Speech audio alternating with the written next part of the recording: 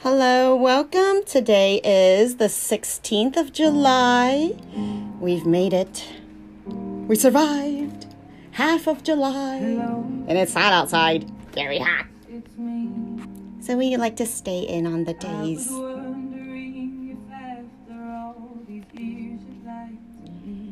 If you ask, what is the worst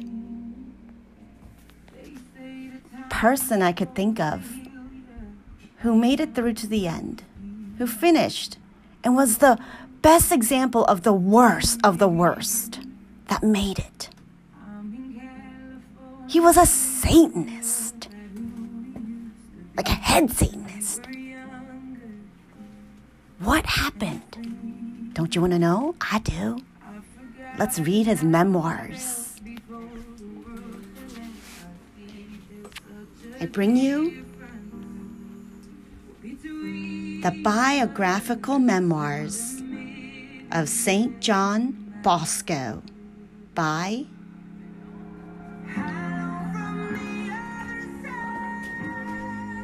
Reverend Eugenio Sarria. An American translation from the original Italian.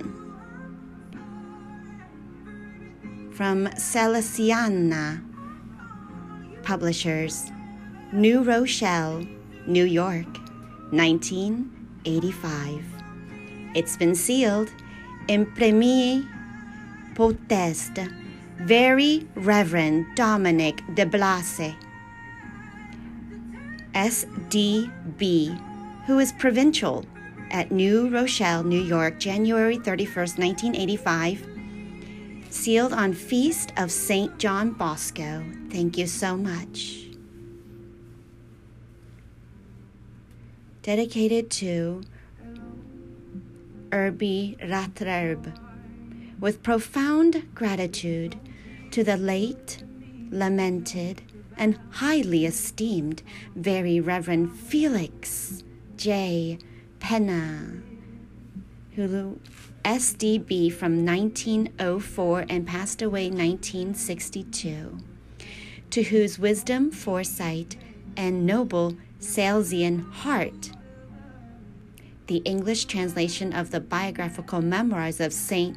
John Bosco is a lasting memory. This volume is also fondly dedicated to the memory of Reverend Joseph Perazzi, SDB 1919 to 1983. His pioneering efforts to spread the gospel message through the resources of the mass media have effectively promoted the ministry of the Word in the Salesian congregation. A quick note from an editor's preface: St. John Bosco, the central figure of this vastly extensive biography, it's 600 pages, was a towering, like Father Gabriel, person in the affairs of both church and state during the critical 19th century in Italy. He was the founder of two very active religious congregations during a time when other orders were being suppressed. He was a trusted and key liaison. Oh, I like that word.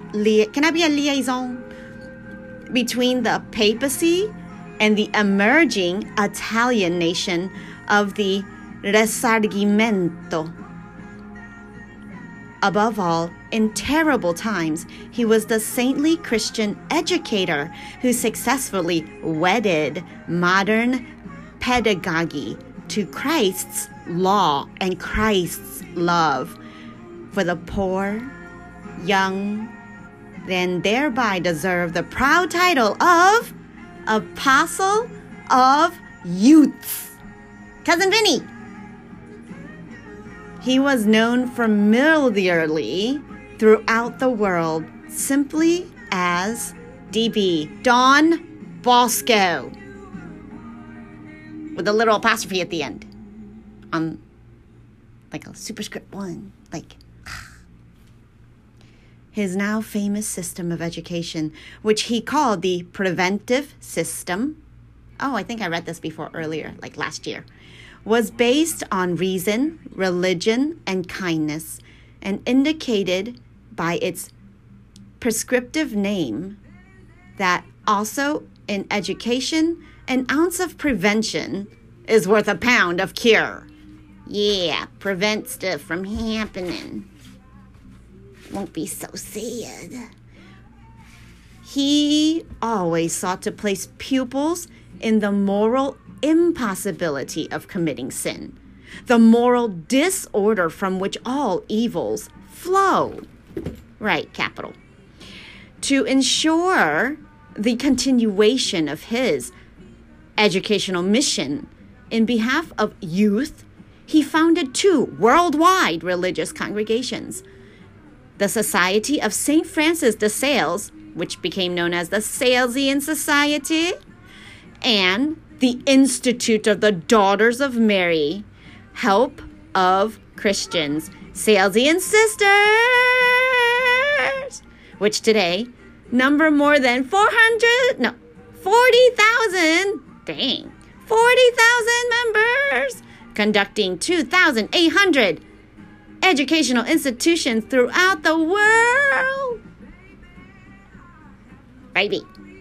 To help in the difficult art of educating the young, Don Bosco planned to expound his method of education in a book, but absorbed as he was in the task of firmly establishing his 2 religious congregations and in unceasing other labors, he had to content himself with a simple outline of his ideas in a golden little treatise entitled The Preventive System in the Education of Youth.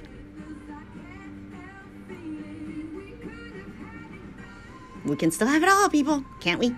Don is an abbreviation for the Lath Dominos. There it is. I knew it was short for something. Master. There it is. It is used in Italy as a title for priests. Oh, yeah. It stands for Father Dawn. D-O-N. Or sunrise. Dawn. Page 10. X marks the spot. Fortunately, the biographical memoirs of St. John Bosco are amply compensation for a book, which, if written, might have given us only theories. These memoirs, a monumental work in 19 volumes, until recently reserved exclusively to Salesians and published only in the original Italian, are now available in this American edition not only to his spiritual children, devotees, and admirers, but also to all who are interested in education and are listening. You hear me? You feel me? In these volumes, Don Bosco is shown in action, not theorizing, but educating. What he said and did in countless circumstances was faithfully recorded by several of his spiritual sons. Chief among them, Father Giovanni Battista. Why does that sound familiar? Something about Pio. Giovanni Battista Lemoyne. Ooh, say that again. L-E, like a lemon. L-E-M-O-Y-N-E. Like that lemon face. Why do I have to suck this lemon? Why does everybody like to give babies lemons and watch their face go, pucker up? Right? Ever seen those vines, baby vines? Anyways. They're trying to recreate something of themselves. And they're so cute. You want to see yourself pucker up. Like, and you laugh at the baby, and the baby's like, why? Lemoyne. From the day he first met Don Bosco in 1864 to his own death in 1916, Father Lemoyne spent his life recording words and deeds of Don Bosco, gathering documents, interviewing witnesses, and arranging raw material for the present 19 volumes of the life of Don Bosco. What do you think, honey? Can we do 19? Maybe 23 volumes? I think we can. 8 of which he himself authored, besides readying another volume for the press before his death. That's like Bruce Lee right there. In the compilation of the biographical memoirs of St. John Bosco, Father Lemoyne's primary sources were the Memoirs of the Oratory from 1835 to 1855. Say it in Italian.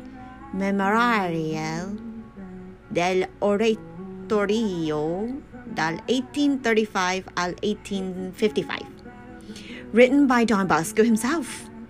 The diaries and chronicles of various fellow Salesians who daily recorded what Don Bosco said or did, numerous letters of the saint.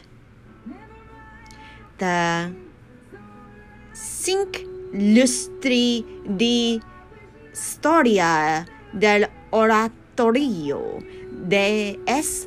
Francesco de Sales, the history of the first John Bonatti, SDB, and personally checked by Don Bosco in proceedings of the diocesan's process of beatification. Beatification! You want beauty?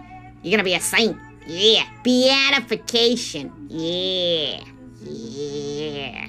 True beauty. Yeah. Collect all the virtues. So easy. Just kiss it. And other unimpeccable contemporary documents and testimonies. Above all, Father Lemoyne, intelligent, conscientious, and well-informed, not only used reliable sources, but was himself an eyewitness. He formed what he personally saw and heard from Don Bosco. This enabled him to write a true history. Even though not according to modern critical methods, he concerned himself principally with presenting chronologically his vast selected material, and therefore his narrative is somewhat fragmentary and may lack scientific method. It is nevertheless true history, even Volume 1, which deals mainly with Don Bosco's youth.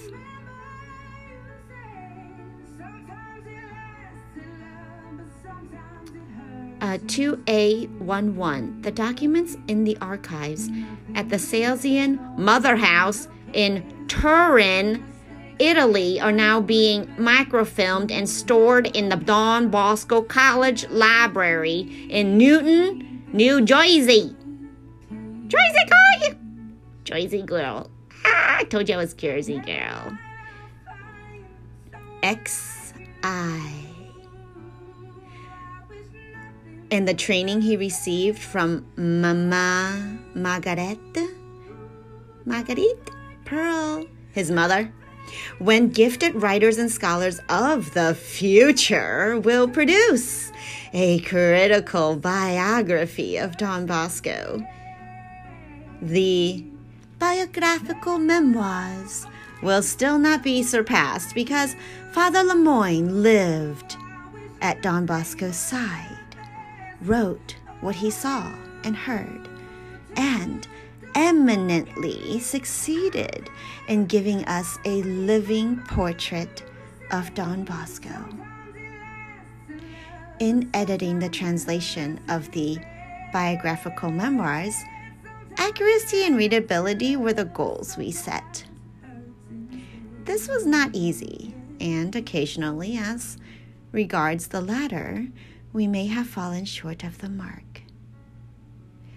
19th century Italian does not readily lend itself to an agile version that strives to be an accurate translation and not a paraphrase. May the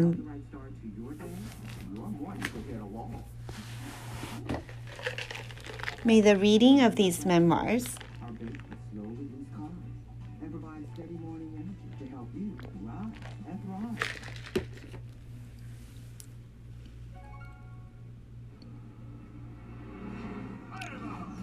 ad number 2. Skip it.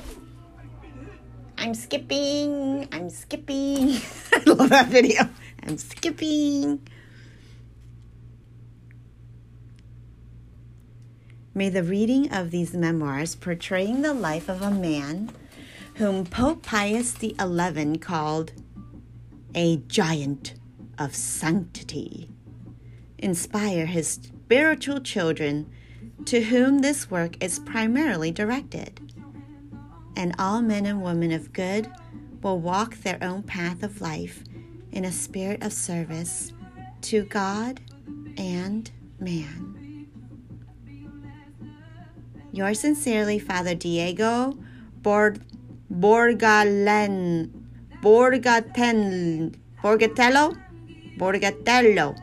SDB, Editor-in-Chief, New Rochelle, New York, June 5th, 1965. On the 124th anniversary of Don Bosco's ordination. Past 120 now, 124th. Editor's note, as in volumes 6 through 10 and volumes 12 through 13, we have omitted material from the original text that is of little interest to American readers and of no direct consequence to these biographical memoirs. Such omissions will always be pointed out in the footnotes. Yay! Footies! Don't you like footies? Father Diego Borgatello, SDB. Feast of St. John Bosco. Awesome. Thank you, Francis Deslamot.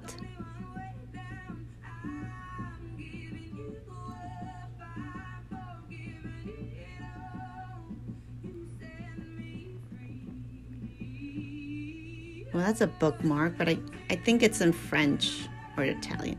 Les Memoirs, first de Giovanni Battista Lemoyne, étude d'un ouvrage fondamental sur la jeunesse de Saint Jean Bosco, Lyon. It's okay. Oh, there's more preface? Seriously, no FaceTime yet? Nope, still no FaceTime. 1, 2, 3, 4 pages of preface. Time. Yeah, that's an important subject. Time and again. And going through these pages, the readers may feel that Don Bosco is visibly bleeding as he walks beneath the arbor described in his now well-known dream. It was a magnificent rose arbor, roses above him, roses under his feet, roses on every side, but all of them bristling with sharp, unseen thorns which ripped his flesh at every step.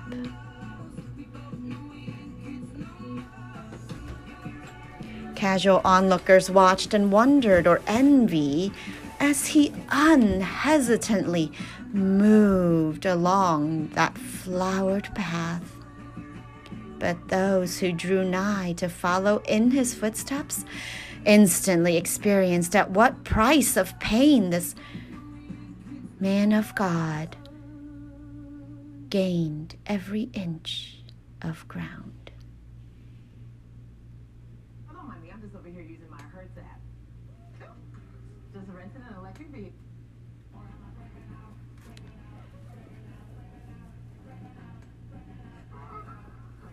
In this volume, as in others,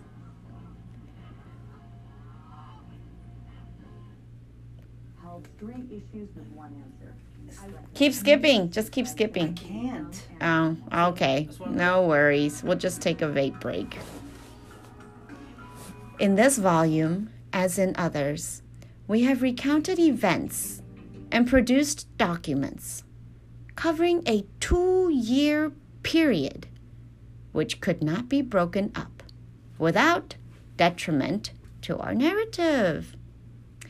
As we moved step by step through the various periods of Don Bosco's life, we have gathered and coordinated as much material as we possibly could that is relevant to our founder.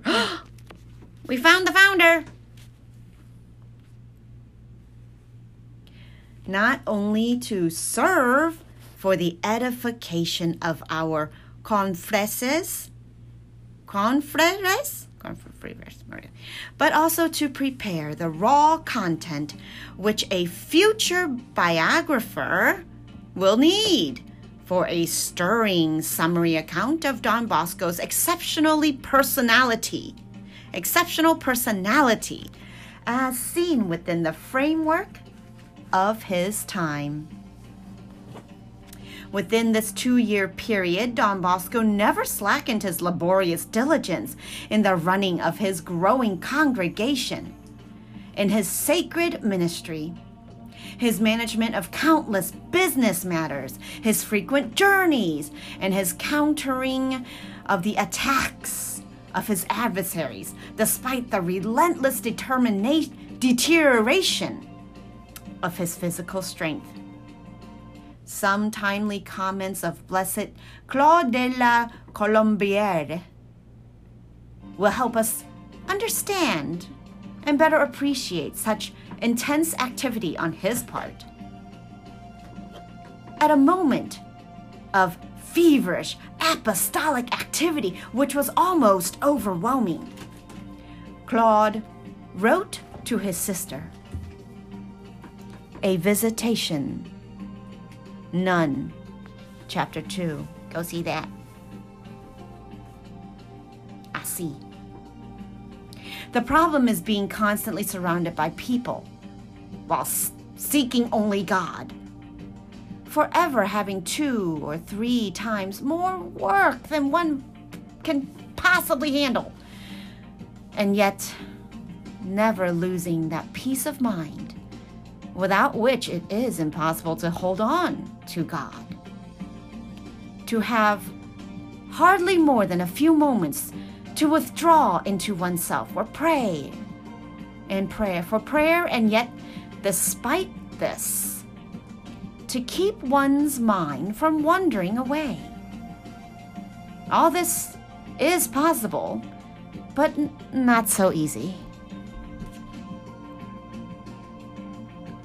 That it is truly possible to clear enough from the lives of both these holy men, with the difference, however, that this feverish pace lasted scarcely 2 years for Blessed de la Colombière during his first stay at Paray-le-Monial.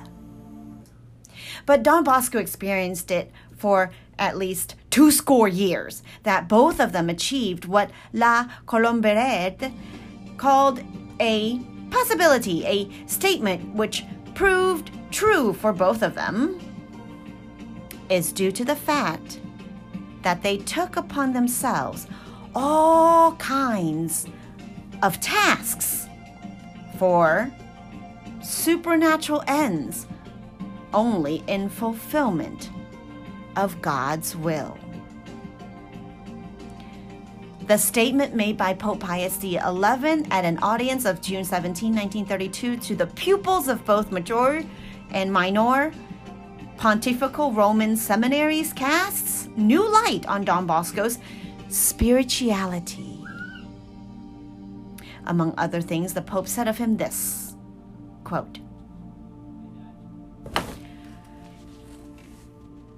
Every moment of his life was a constant sacrifice, a continued withdrawing into prayer. The most striking impression on anyone talking to him was his alertness to whatever was taking place before him. People came from everywhere to see him about one thing or another, and in a flash, as though he saw it all at once, he would listen, see the entire picture, and often an answer to every question without losing contact with God. One might have said that he was paying no attention to anything being said around him, his thoughts being elsewhere. And so it was. In the Spirit, he was one with God, yet in a manner truly surprising, he replied to all questions, finding the exact word to say, causing astonishment and then wonder. This was Don Bosco's life of holiness, contemplation, and assiduous prayer in the hours of the night and at every hour of endless, unyielding work through the day. From this reservoir of spiritual life, Don Bosco drew unlimited trust in God, so that nothing he ever put his hand to seemed too difficult. Nothing in the future threatened him. He knew how to imbue this same sense of trust in his co-workers and cooperators who, never overly worried by spiritual or material problems, followed the trail he blazed, the former sharing his daily labors, the latter supplying the daily funds he needed for his religious family and for his multiple enterprises. Another concern which never escaped Don Bosco, despite his many preoccupations with his zeal in guiding his Salesians to God, his secret of success in this was to love them dearly, each and every one of them, so that they willingly did what was expected of them. This overall fatherly spirit, neither generic nor abstract, gave him that sense of moderation, which is the mark of enlightened and truly superior men,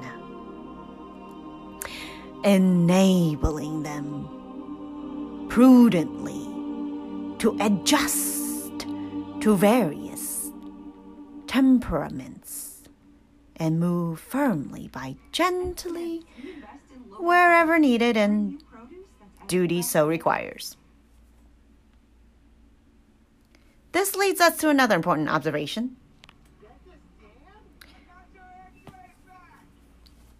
Don Bosco's intense efforts to train those who were to form the first nucleus of his society were long and arduous. For at least 30 years, he toiled to choose them, rear them,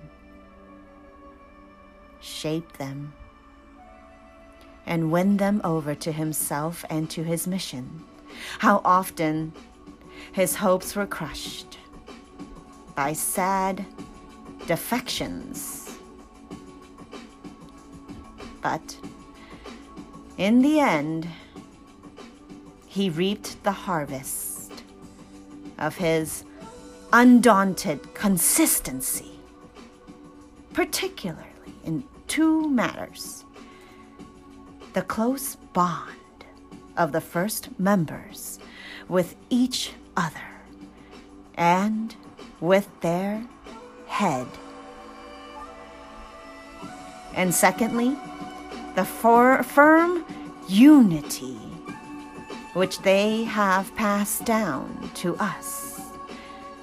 In fact, to this day, over a period of 60 years, none of the deplorable schisms which afflicted other religious families and their origins have as yet shaken our inviolable unity.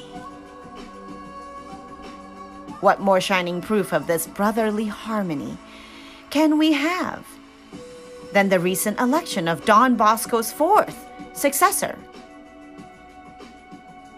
Over 80 electors from all four corners of the globe unanimously and with no previous collusion chose Father Peter Ricaldone in such marvelous unanimity, so properly welcomed by thousands upon thousands of non-electors that it did not escape the keen eye of Pope Pius XI. In his first audience with the newly elected Rector Major, he remarked on the significance and merit of the event with pleasure. Walls will creak when their foundations are loose, he said, but solid walls tell us that the architect erected them on solid rock. God, we hope, will never allow harmful agents to draw near to such a substructure. But if in the course of time destructive forces should assail it, we are confident that they will not manage even to scar it, let alone break it. The thorough understanding of Don Bosco's life, works, and spirit will perpetually exercise a sovereign influence to weld together ever more firmly all the units of the great structure he created. We now come to ourselves and our own task. Despite the factual evidence of Don Bosco's achievements found also in the period covered by this volume, we must still deplore a sad, extensive lack of understanding on the part of even intelligent people, while the overwhelming evidence of fact forced most people to proclaim, "The finger of God is here." For others, that finger was hidden. That finger of Solomon. Anybody? That finger. What? Shh. Was hidden in the humility of his servant. Such is the fate of those who work the hardest to sow in the evangelical field, for generally it is not the sower who reaps the seeds, whose harvest gives joy to the reaper, are watered by the tears which usually go with the work of sowing.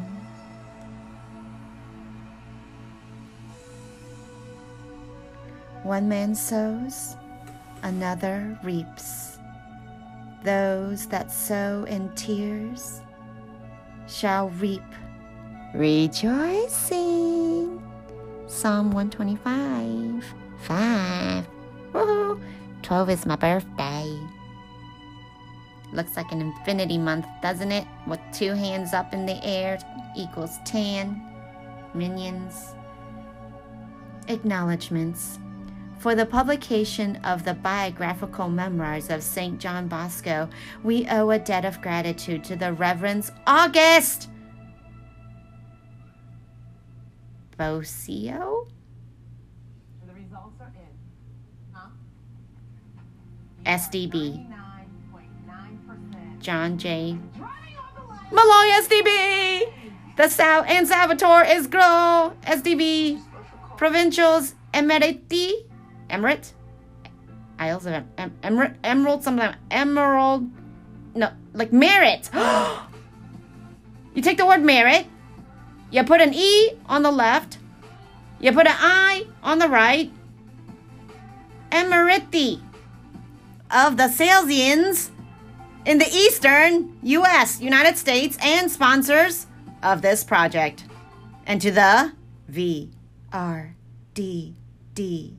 Very Reverend Dominic DeBlas, DDB, SDB, their successor in office. As regards this volume, we wish to express special thanks to Reverend Paul Aranica, ARONICA, SDB, Provincial Conciliar for the Salesian family, for his very valuable editorial assistance. We are also grateful to those who have helped in one way or another. In particular, Mr. Joseph Isola of the Paulist Press in New York City, Father Diego Borgatello, SDB, Editor-in-Chief, Editorial Board, Reverend Paul Aranica, like Aaron, Aranica, Reverend Joseph Bajorek, like your Bajorek, Reverend Emil, like Emmanuel, Emil, Emil, E-M-I-L, Emil, Fardelone, like a Dell, like you want to reach far for your Dell laptop, just one of them, Fardelone. Reverend William Kelly, yeah, we know Kelly. Reverend Peter Lapine, okay, good enough. Deceased, Reverend Hugh McGlinchey, Reverend Joseph Perozzi, Reverend Chester, oh boy, here's a hard one, this might be Polish. Skiing, where? Wishing I was in Wisniewski, Chester Wisniewski. Okay, great. All right, we'll be right back to start the dedication. No, we just did a dedication. Editor's preface did that. Author's preface did that. Acknowledgements just did that.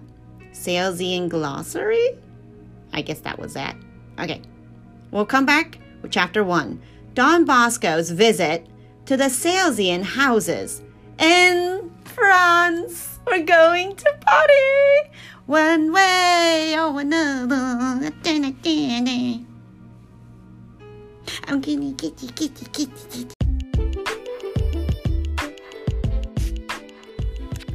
Good morning. Today is Monday, July 17. Let's continue our story.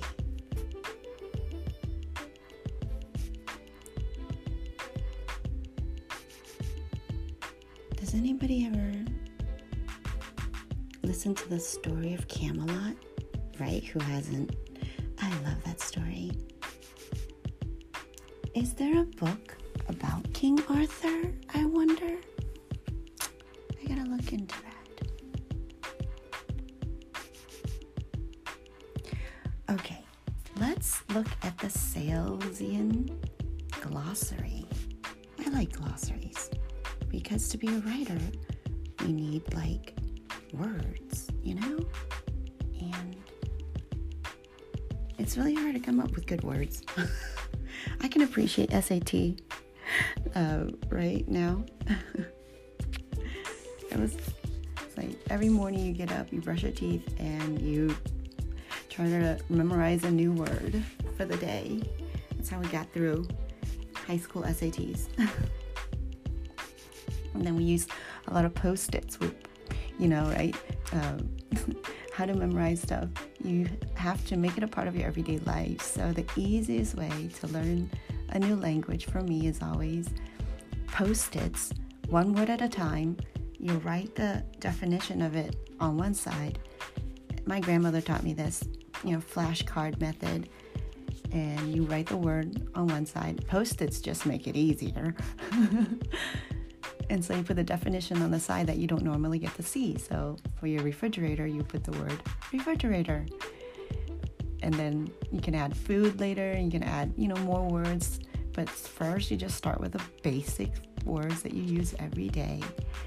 And in Chinese, we have a method to help you remember where you double down. Meaning, we always repeat, especially with kids. This is how we teach kids. That's why mom and dad is like kids will say daddy. Because dad, one syllable, is just too short. When you have a language like Chinese or any other, I'd say Cantonese, I don't know of any other language that has as many tones or diphthongs for one sound. So if you're a little bit off, you're off. You could have offended that person and not even know it just by being a teeny bit off. You said a completely different word. And you just say sorry a lot and just be like, I don't know what I'm talking about. Please don't kill me. So you have to be accurate. One stroke, one slash, you're off, you're off. You said a completely different word. You could have killed somebody. So yeah, SAT times, fun. Learning new words. Our glossary for today. It's a very simple glossary, but I think it packs a lot of heavy punches because Bosco doesn't mess around. It's a company of bosses, of babies. Boss, baby. Boss, boss, boss, baby, boss, boss. Who doesn't love a cute little boss baby, right? Artisans. Who are artisans? Oh, they're trade school students. Not traders, no. Trade school. Artisans are students. Assistants are Salesian method of supervision of boys and students. It's a method, friendly and informal in manner, stressing the prevention of orders rather than the punishment of offenders. So when you talk assistance, that is the method of your supervision. Great. To assist rather than to punish. Are you engaged? Oh yeah, that's my assistant. Assistant, right? Ant, A-N-T, is a person. Versus assistance is a method. Got it. To assist, right? You need someone to help you assist. Assistant. What's an assistant? A Salesian engaged in supervising boys. All right? Are you engaged in supervising a boy? You're my assistant in my Salesian efforts. So we're Huns who are Salesian. We're Salesian Huns. Get it? To assail! Francis! Patty! Coadjutor. Coadjutor. Agitator? No. Coadjutor. What's Jew? What's J-U mean? Juvenile. Delinquent? Well, we hope not. An coadjutor is a lay member, as in layman, as in church, militant, of the Salesian Society. SS, like a cruise. I know, right? Who doesn't like a party cruise? Who doesn't? Well, if you don't, you can jump off the boat and get back on later. We'll throw you something, like a tether.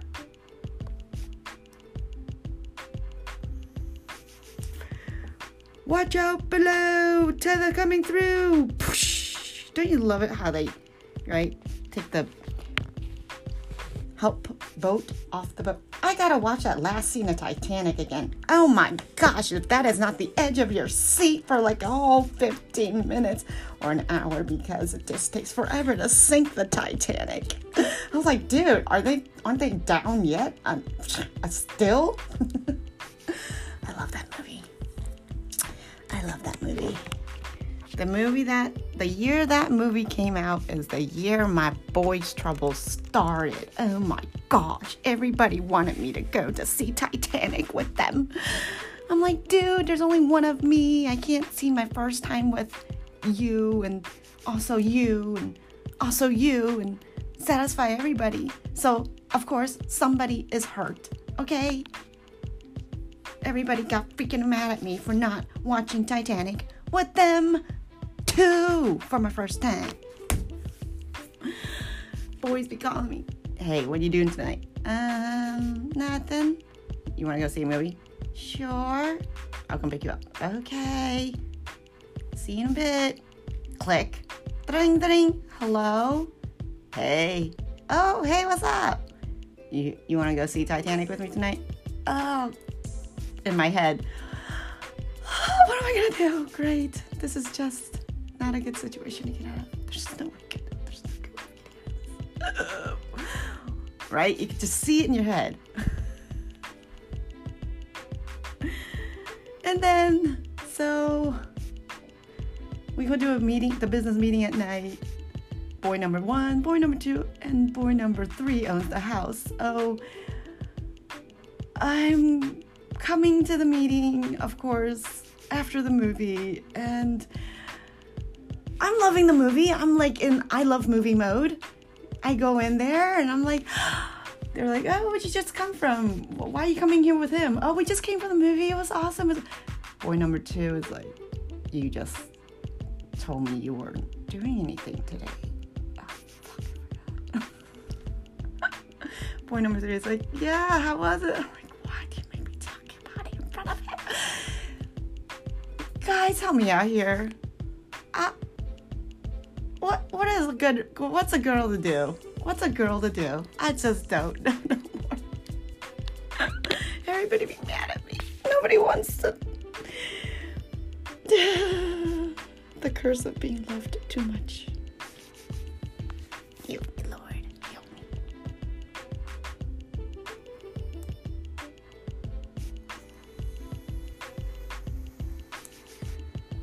Yeah. My prom. No, my graduation party, and they have the senior prom, celebration part, after party, after graduation party, that's where it was. All my friends were there. I didn't have any girlfriends, they hate me. Why? Just don't go there. Okay. You know why, yeah. Boys like me. So they take me to my after party. They don't want to all dance with me. I'm just dancing. I'm just always dancing. I don't care who's there or not. If you want to dance with me, cool. But let me tell you a story about dancing with partners. We're going to label that story Glen Echo Spanish Ballroom. Yeah, I took ballroom in college. Sup, Jeff? Only 8 a.m. class I could make myself wake up to. Jeff was my partner, my buddy. Well, I met Jeff in art class. Jeff is an architect. He's the one who took me to my first youth group meetings with Andrew. Andrew was the first to confront me with the hard question. So are you gonna, you like Jesus or not? I forgot exactly how he asked me, but I wish I could find Andrew someday. He's Jamaican, I think. I love his accent though. And he would explain to me, and he's the one who taught with skits. I love skits. And Grayson, it was our team. I forgot who was on my team. And then Grayson's team, and the theme that night for youth group was Friday nights. Can you do a skit for the one word, love? What is it? Without any words. No. He didn't say without any words, but that was the assignment. One word, make a skit for it. Best one wins, right? Everybody getting a team. And the winning skit was Grayson's team. And they didn't say a word. And I'll describe it for you. He would have his heart in his hands. And I'm just going to describe it. The point is, it's like you holding a broken heart in your hands. And it's broken because you kept giving your love away. And it wasn't returned. And so it was broken. So here he is, a guy walking, and you could see his expression looking down in his hands and looking at his broken heart. And then somebody comes along, and this person gives them something, just empty hands. The whole skit, it was beautiful. This person gives them their empty hands, and then it fills their broken heart, and it mends it. And then, so the little heart in his hands became bigger. And because it became bigger, he gives it to somebody else. And then every time he gave more, it became bigger. And the more he gave, it became bigger. And the more his own heart became bigger. And that's as much as I remember it. It was my first youth group meeting at the Methodist Church. And to me, it was just youth group. It wasn't Methodist. It wasn't denomination. It was just youth. It was just getting together with a bunch of people, playing guitar, singing songs, learning to sing songs properly. It wasn't anything fancy, just a guy and a guitar and a projector. Overhead light, best invention ever. This is a long time ago, people. Before internet. Okay, great.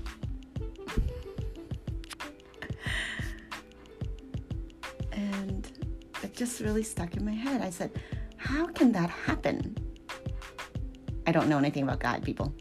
It's my first youth group meeting ever. So yeah. I want to share it with you. Fast forward, today I would say that is the ultimate definition in what I see from Jesus, I trust in you, divine mercy image. If I were to make anything into an NFT, that was my plan. I said, Father Chris be like, we're carpenters, we're over here hand making every single one of these divine wars, these portraits for y'all. The Immaculate Heart of Mary, the Sacred Hearts of Christ, Mother Mary, the Divine Image by Faustina, Jesus telling her, I don't care what you have to do, you make this into my image and make it into every single hand and every single home that I may be blessing them. And I'm like, is this Harry Potter come to life? All my favorite things in one? Oh, be still my heart, I am just exploding. So yeah, NFT that, my peoples. Talk to me.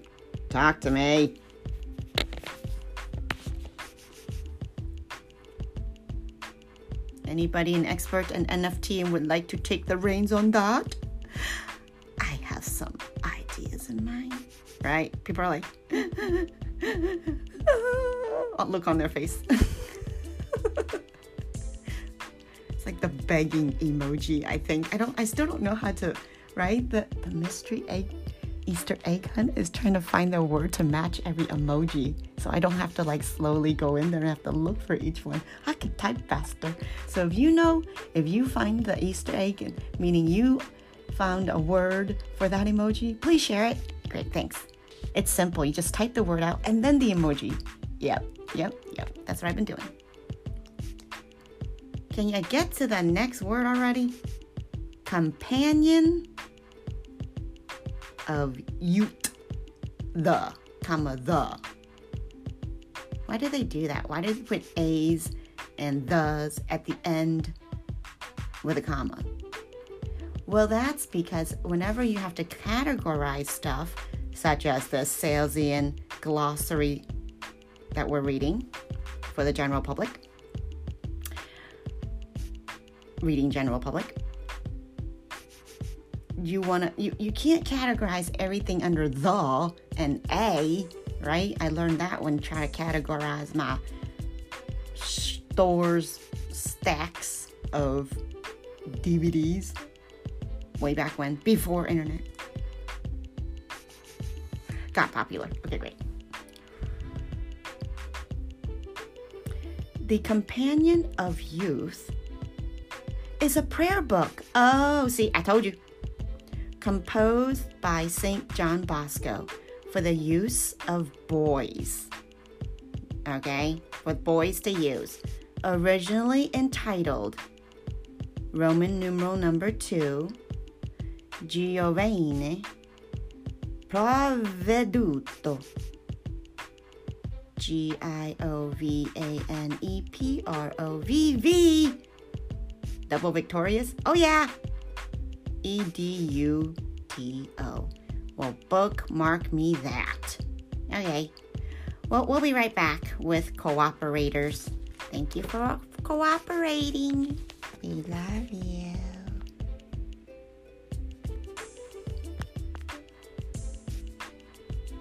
Ooh, take a picture. You're a tourist. I love that movie. Tourist. Johnny Depp. He's got some depth.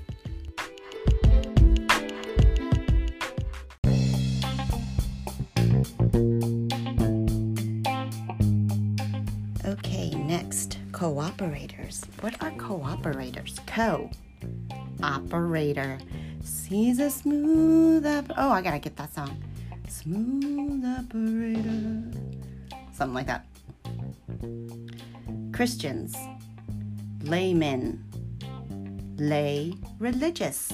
Or aka priests. Who, even if they have no religious vows, follow a vocation. Vacation? A vacation where you're vocating. Vote. Got it. Vocation. Follow a. To holiness by offering what? Themselves. Ooh. To work for what? The young. In the spirit of Don Bosco. DB. Dave and Buster's. Hello. Who doesn't love Dave and Buster's and tickets and rewards and prizes? You can throw balls at stuff and shoot stuff and be the first at the horsey race with water guns. Who doesn't love a carnival? Six Flags? Anybody? Or King's Dominion? Either one. In the service or Dell's water park capital of the world, Dells, Wisconsin. Anybody? In the service of the local church and in communion with the Salesian congregation. Congregate, people. Okay. So you don't have blood clots from stress. Why would I have blood clots from stress? Because you're coagulating. Yeah, okay. exercise yourself so you don't have to get exorcised. Ew. Right? It's spelled so closely. Exercise for a happy death. No, right? A monthly practice of piety that promotes. You want to get promoted? Come here. Spiritual recollection. What are you collecting? And fervor by meditation on one's eventual death. Yeah, eventual. You want to event you all? It stresses the reception, you want to be received, of the sacraments. Is it sacra enough for you? Yeah, I hate fake sugar. It tastes nasty. I can always taste fake sugar. I don't care what you put it in. It tastes nasty. Can we get the original honey? Hello. It's just self-antibacterial. It doesn't go bad. Look, people, if the thing itself cannot help itself, it can't help you, right? Why am I going to eat anything else? If it didn't grow in a box and it's dead, don't eat it. Eat something that's still alive, like honey. The good stuff with the honeycomb still in it. Or you can get the other one with the blue cap. What was it called? I don't know, but it's white bottle, blue cap words. It's just good stuff. It's like the right consistency. You gotta get the right consistency. It's all about the flour that they're eating from. You don't want it too watery like that bear. I do like the honey bear. The jar that's shaped like a plastic bear. So cute. I always reuse bottles. A monthly practice of piety that promotes spiritual recollection and fervor by meditation on one's eventual death. It stresses the reception of the sacraments of confession. Yeah, just vent it out. You feel much better. It's like word vomit. Yeah. And HC, Holy Communion. As if for the last time. As if every day, just live it like it's your last day on earth. No regrets. And then tomorrow you're like, all right, what are we going to do today? It's all new. Festive oratory. Oratory? Ora pro nobis. Got it. A Salesian work, which, what are you doing for a living? I'm a Salesian work.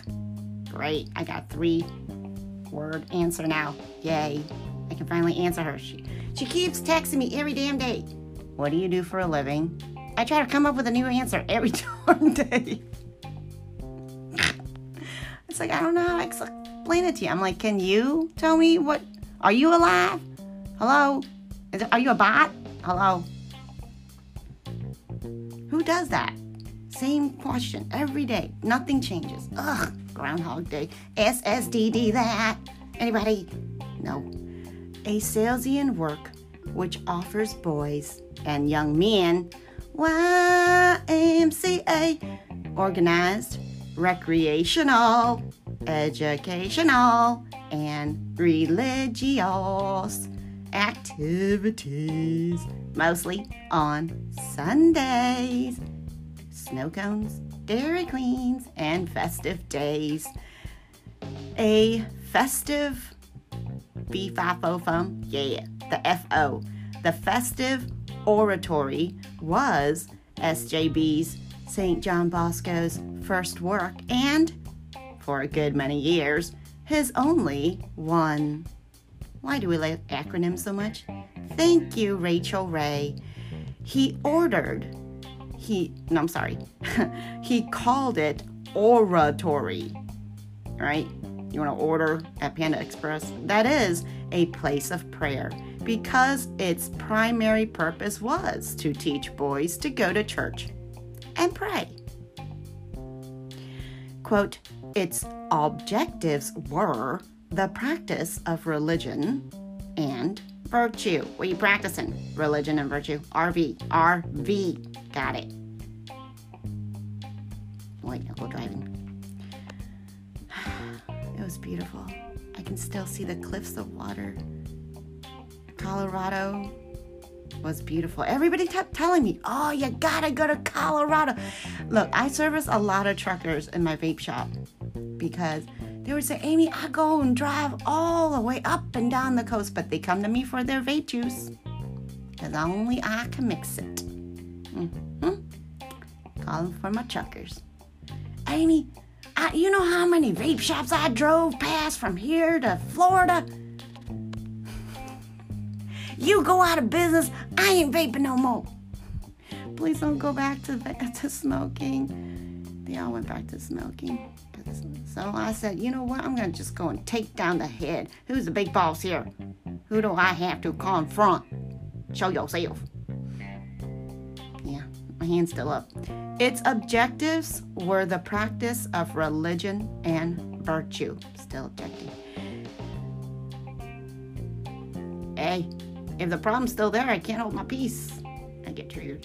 The boys' moral education and consequently the salvation of their souls. Recreation, entertainment, singing, and schooling. Which followed in due time. D-U-E. Put yourself in the D-E. They. For only the means. We're only the means. Yeah, we're only the means. Yeah. You got means? Yeah.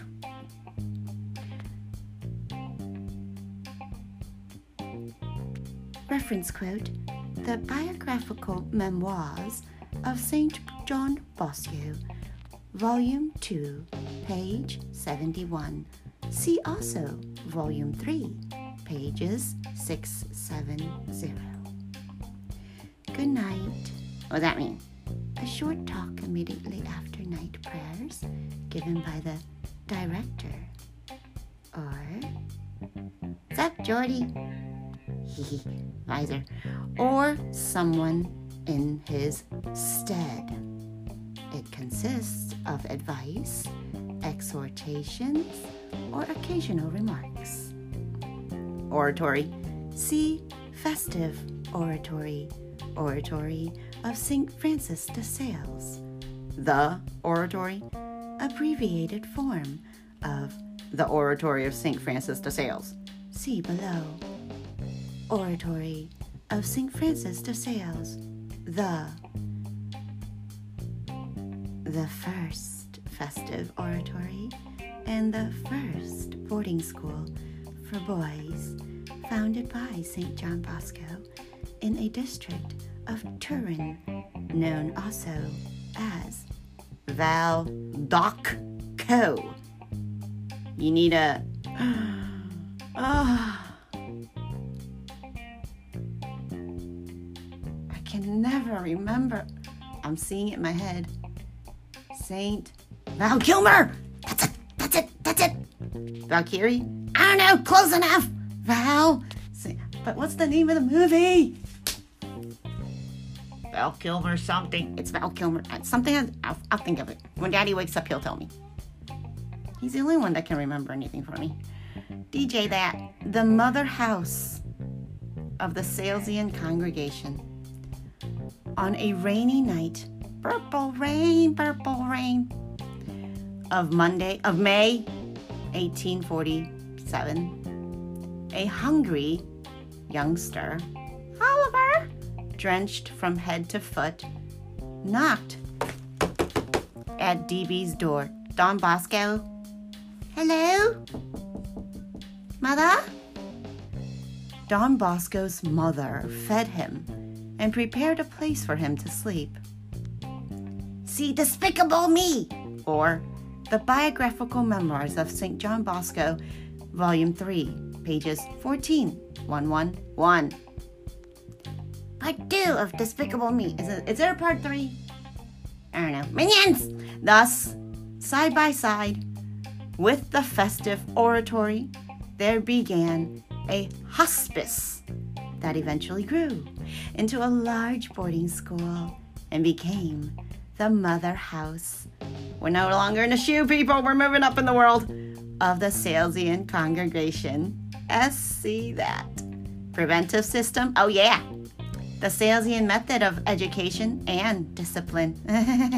It's like a carousel. Based on reason and religion. R&R that. It stresses vigilance. Vigil that. Like a candle. Guidance. Yeah, like your guardian angel. And sympathetic. Is basic. Empathetic is high advanced level. Don't worry about it for now, grasshopper. Understanding in the training of the young. Yeah, the young.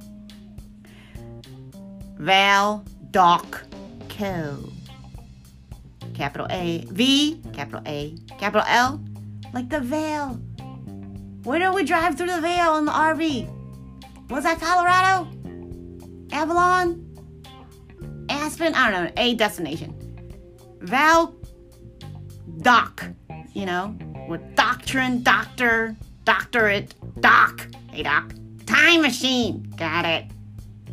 Valorian, doc. Q. Capital V, capital A, capital L, capital D, capital O, capital C, little o, little c. A district. You want a district? Of where? The big T, U, R, N. Turin. Awesome. So cool. The name is probably a contraction of the Latin meals accisorum. OCC. Eso. So, rum. Cheers. Cheers, butterbeer. The Valley of the Slain. Root beer. I.e., some soldiers. Hacksaw Ridge. Of the band Legion. Who were martyred under Emperor Maximilian.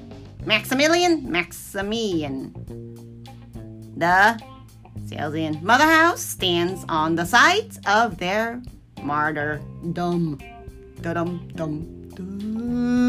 Night of the Museum. Dum-dum. See the biographical Memoirs of St. John Bosco. Volume 2. Pages 233. F. What does that stand for? Still don't know. 268. Got it. Thank you for joining us of this animated reading of the biographical memoirs of St. John Bosco. Glossary. Salesian glossary for the general public. Reading by Celestior. Thank you for joining us. Signing off for now.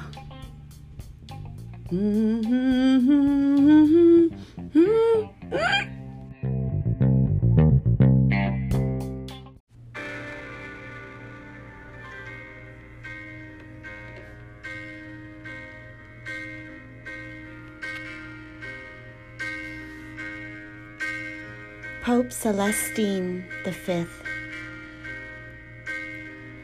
In Latin, Celestinus. From 1215, passed away 1296. Hold your breath and count to 10. Born Pietro Feel the earth move and then Angelerio. hear my heart burst again. Angelerio. For this is the end. Angelerio. I've drowned and dreamt this moment. Langeelli. So overdue I owe. Pietro da Morone. Swept away I'm stolen. Pater of Morone. And Peter Celestine, as was head of the Catholic Church. and ruler of the Papal States for 5 months, from July 5th to December 13, 1294, when he resigned. He was also a monk and a hermit who founded the order of the Celestines as a branch of the Benedictine order.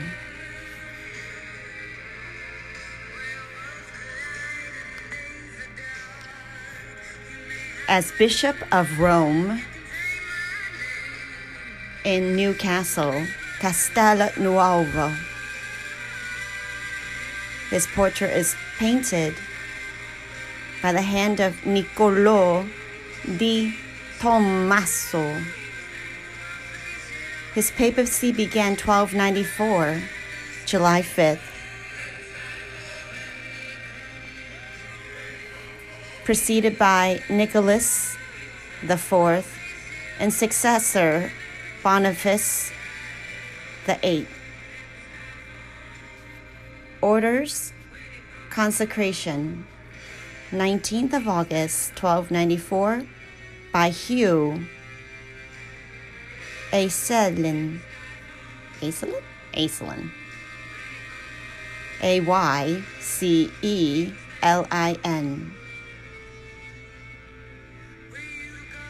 He was born near Isernia, Kingdom of Sicily. There it is! Golden Girls. Grandma! He died in Ferentino, Papal States. Ferentino. 1296, May 19th. Previously, he served as Superior General of the Celestines from 1274 to 1294. He is venerated in the Catholic Church on May 19, canonized on 1313, May 5th, by Pope Clement V. Attributes: papal tiara. You'll see him pictured with a papal tiara.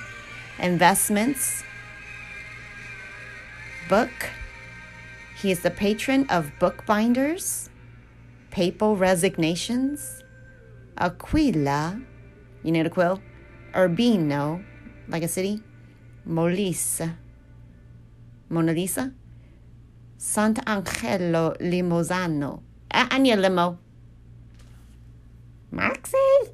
Other people's named Celestine. Other popes. Oh, there's other popes. How many? I want to know. Count them. 1. Oh, number 2 was an anti-pope. Yep, that's Marco, my second son right there. Oh, there's 2. There's an anti-2 and a pope 2. Interesting. Who came first? The anti and then the regular one. The anti only served for like 1 year. 1124. The first one was in 422, was Pope Celestine I, 422 to 432. 10 years later, minions, anti-pope came around 11, that's 7 years later. 700 years later. Fudge. Here you go. Well, that's us. So anyway, the anti-pope served a year, blah, 20 years later, 1143, the second real Pope Celestine shows up for like a year to 1144.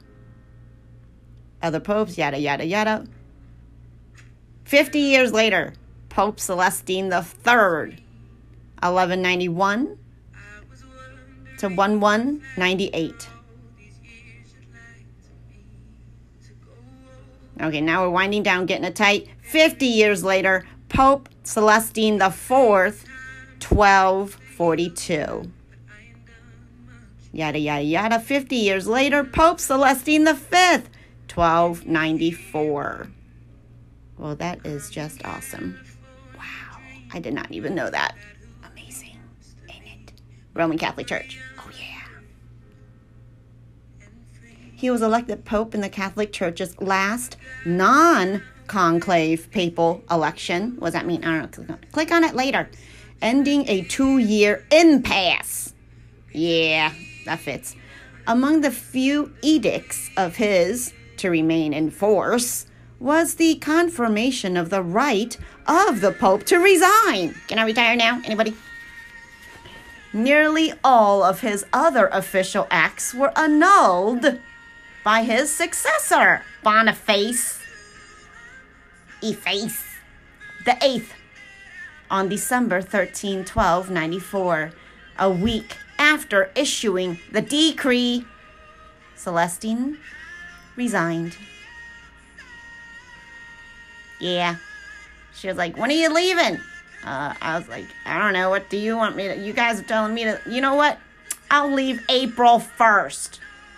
What a auspicious day, I said. Then they're all confused. They're like, so are you leaving or not? I filled out the paperwork, didn't I? Can't count on computers either anyways. Stating his desire to return to his humble pre-papal life, he was subsequently imprisoned by Boniface in the castle of Fumone. You fuming by yourself? O-N-E by yourself? One and lonesome? Yeah! Fumone. In the Lazio region. Lazio. The Z.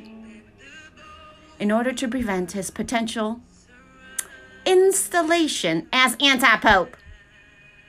He died in prison on 19th of May, 1296. No fun there. At the age of 81. Celestine was canonized on 5th of May, 1313, by Pope Clement V. No subsequent pope has taken the name of Celestine. Well, ain't that interesting? I think so. Early life? Yeah. Pietro Angelerio.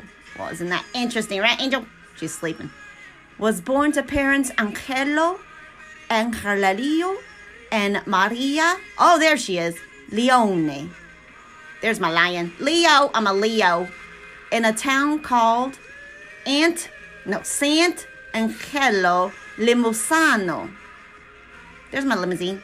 In the kingdom of Sicily. Oh, yeah, Sicily. You so silly. No, I Sicily. Sant'Angelo Limosano is now part of Provincia di Campobasso in Molise, Italy. After his father's death, he began working in the fields. Field of Dreams. His mother, Maria, was a key figure in Pietro's spiritual development. No surprise there. She imagined a different future for her deeply beloved son than becoming just a farmer or a shepherd. From the time he was a child, he showed great intelligence and love for others. He became a Benedictine monk at Faifoli, Faith for Life, Faifoliate, in the Diocese of Benevento. Right? That good venture. When he was 17. Yeah, I'm sorry, you. Isn't that bat mitzvah time? Google it. He showed all my stuff is on all my pictures on Google and can never access them because my internet is so dang slow from day one. I have all my videos, all my pictures on Google, and I cannot access them. My drive, there's no drive in my Google.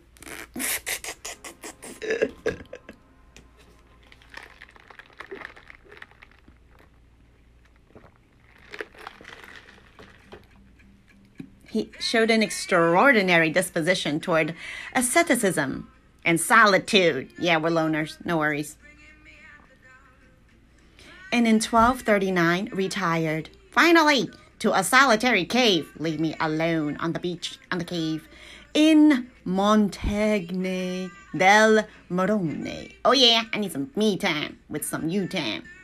Hence his name, Peter of Morone.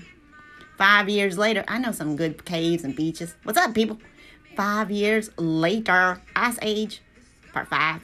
Until then, in my dreams, he left his retreat and went into two companions to a similar cave in the even more remote Meaila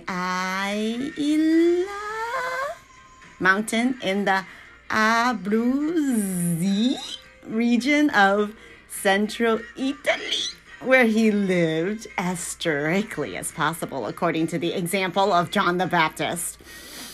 Accounts exist of the severity of his penitential practices. Have you been found? Founding of Celestines while living like this is in 1244. Say that. He founded the order subsequently named after him, the Celestines. A new religious community was formed, and Pietro gave them a rule formulated in accordance with his own practices. In 1264, the new institution was approved by Urban IV, having heard that it was probable that Pope Gregory the X, 10, then holding a council at Lyon, this one's spelled Lyon, Harrar, would suppress all such new orders as had been founded since the Lateran Council had commanded that such institutions should not be further multiplied.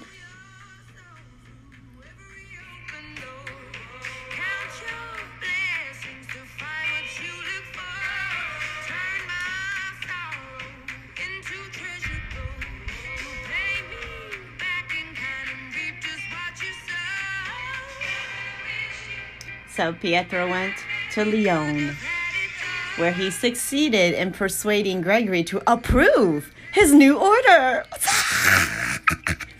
Silently laughing to myself. Making it a branch of the Benedictines and following, you know what the Benedictines are known for, right? Beer. Hello, 39 clues.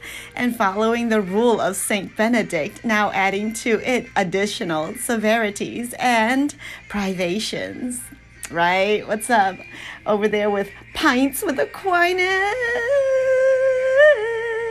Assured to it the possession of all property it might acquire. And we got some good coffee over there, right? Scarecrow? Where's my scarecrow? And endowed it with exception from the authority of the ordinary. Who wants to be ordinary? Well, when it's ordinary time, whatever. Be extraordinary. Extra, read all about it. Nothing more was needed to ensure the rapid spread of the new association, and Pietro lived to see himself as superior general. Sir,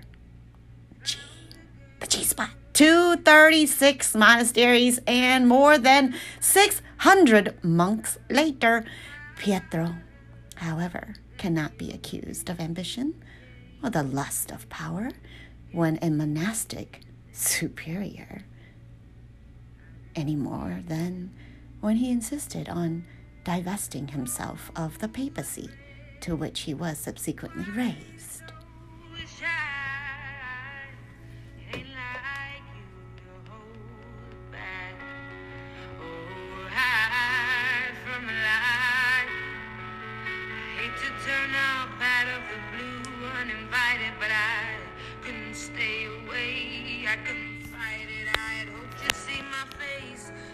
You be reminded that for me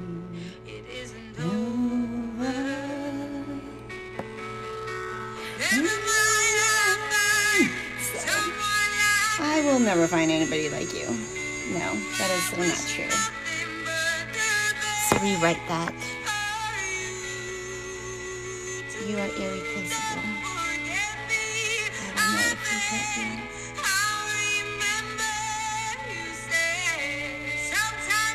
Just remember to come back. The sooner the better.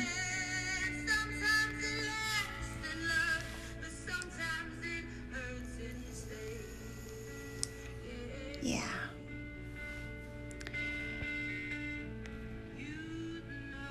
As soon as he had seen his new order, thus consolidated, he gave up the government of it to a certain Robert, and retired once again to a still more remote solitude to give himself up more entirely to solitary penance and prayer.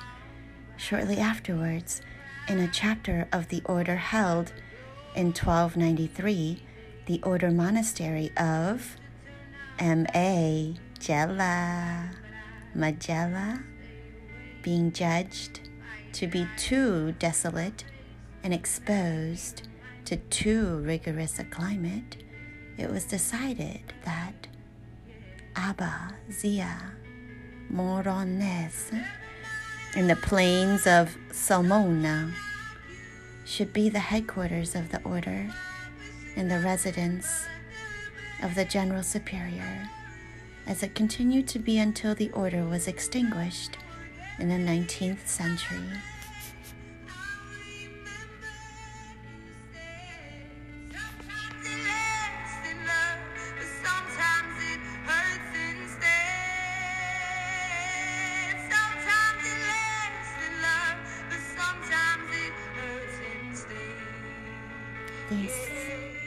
Thanks, Adele.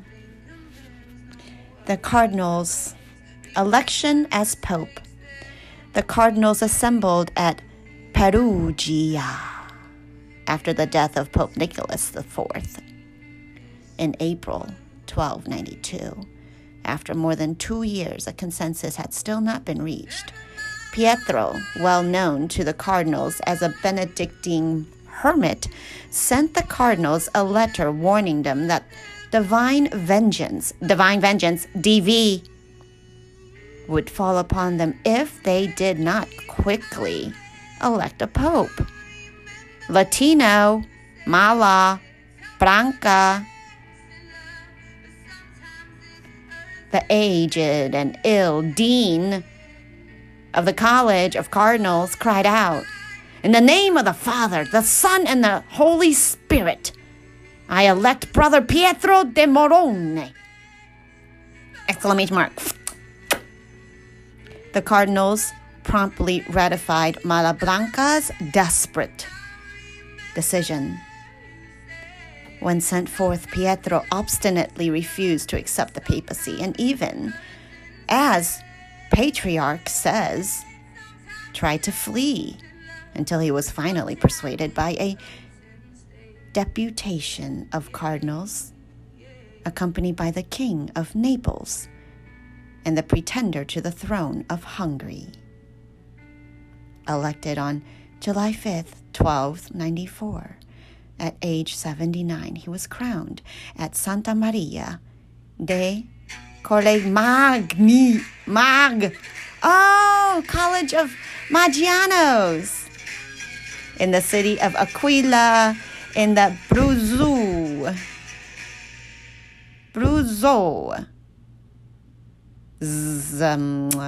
those Z's, on the 29th of August, taking the name Celestine the Fifth. Components and concentration is critical in many industrial processes and environmental applications in order to optimize production, ensure safety, and reduce emissions. Each application poses a set of challenges for the selection of the right gas analyzer and relevant system or solution. Emerson provides a comprehensive range of gas analysis technologies and end-to-end solutions that offer measurements for process control, quality, safety, combustion, and emissions monitoring. Toulouse, Toullouse.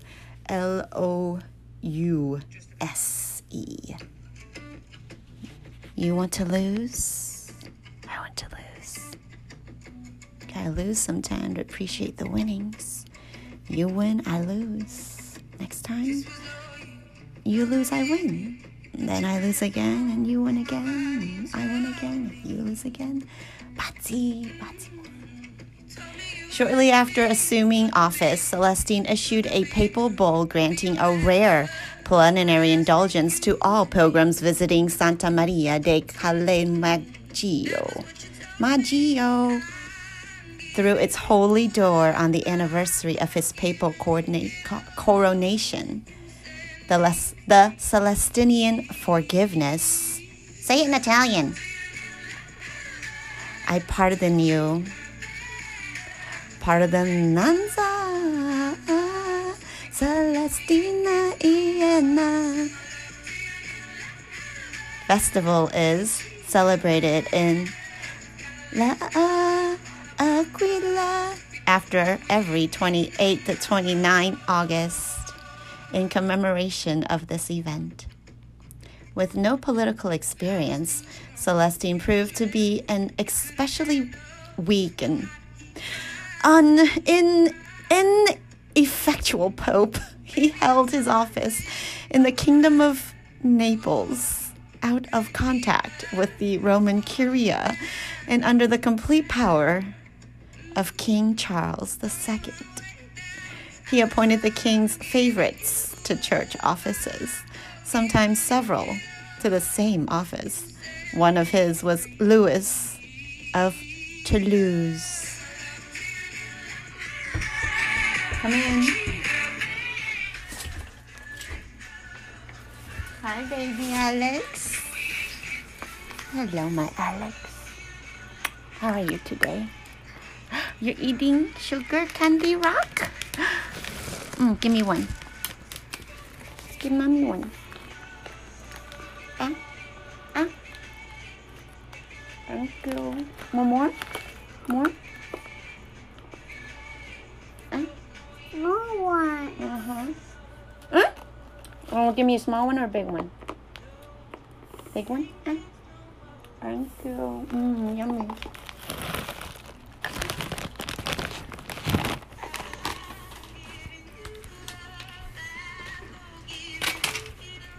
Oh, be careful.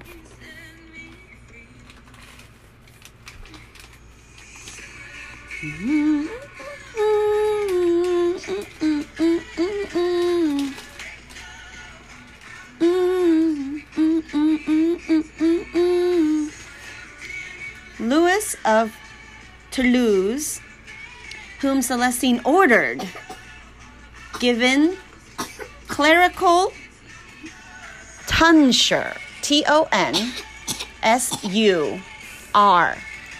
and minor orders. Although this was not carried out, he renewed a decree of Pope Gregory X, Okay, we'll be back. We're going to take a quick break. Flower. You got flour on the straw? Isn't nice? Let us pray in the name of the Father, and the Son, and the Holy Spirit. Let's renew our consecration to Mary. I want chocolate. Beni Creator Spiritus. Come, Holy Spirit. Kiwi. Creator blessed. And in our souls, take up thy rest. Mommy, I love kiwi. Come with thy grace and heavenly aid to fill the hearts which thou hast made. O Comforter, to thee we cry. O heavenly gift of God most high. A fount of life and fire of love. And sweet anointing from above. And the Holy Spirit. Thou in thy sevenfold gifts are known. Thou finger of God's And the Holy Spirit. hand we own. And the Holy Spirit. Thou Holy Spirit. And the Holy promise Spirit. of the Father. And the Holy Spirit. Who thus with the tongue with power imbue, the star. kindle our sense from above, Other. and make our hearts overflow with love.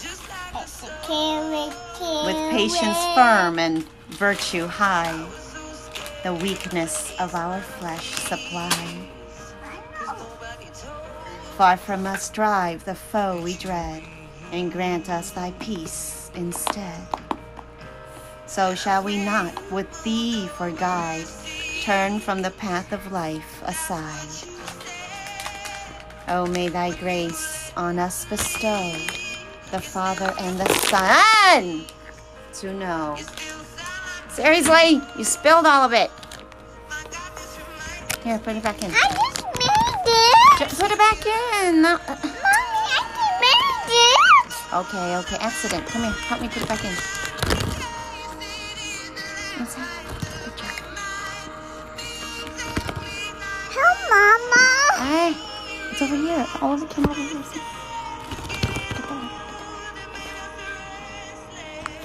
Get that. There you go. Oh no, the wall candy fall down. Yeah, I'll fall down. I'll kill it. Yeah, take your spirit sticker.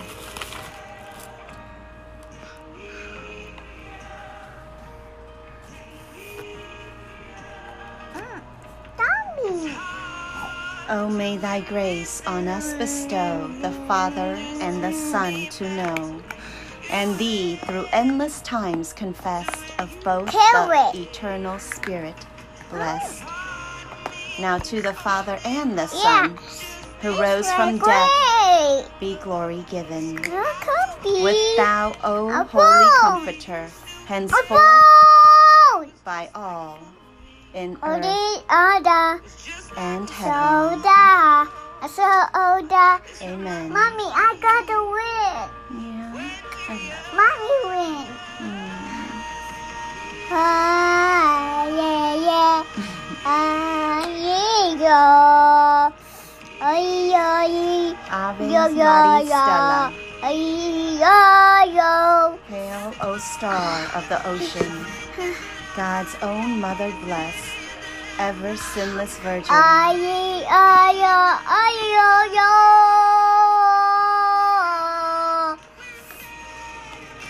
gate of heavenly rest, The other. taking that sweet Ave, which from Gabriel came, please, peace confirm within us,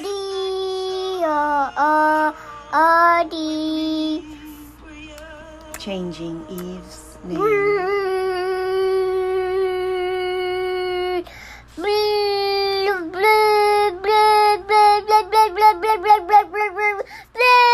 Shh, you're waking Daddy up. Don't sing so loud.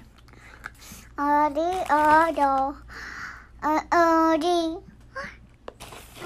no snapple. Stick your hand in there. Mommy, What? look the snapple. Numbers? What's that? C. 9. 2. R.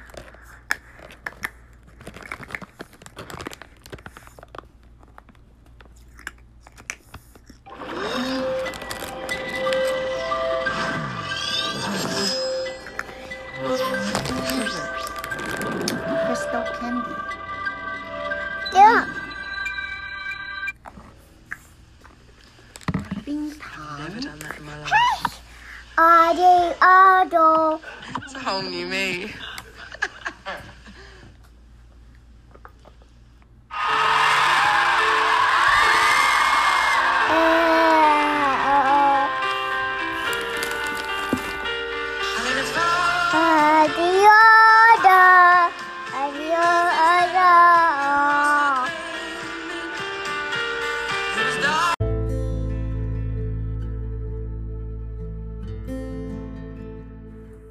Hello, everyone. Well, it's been a very demonstrative day.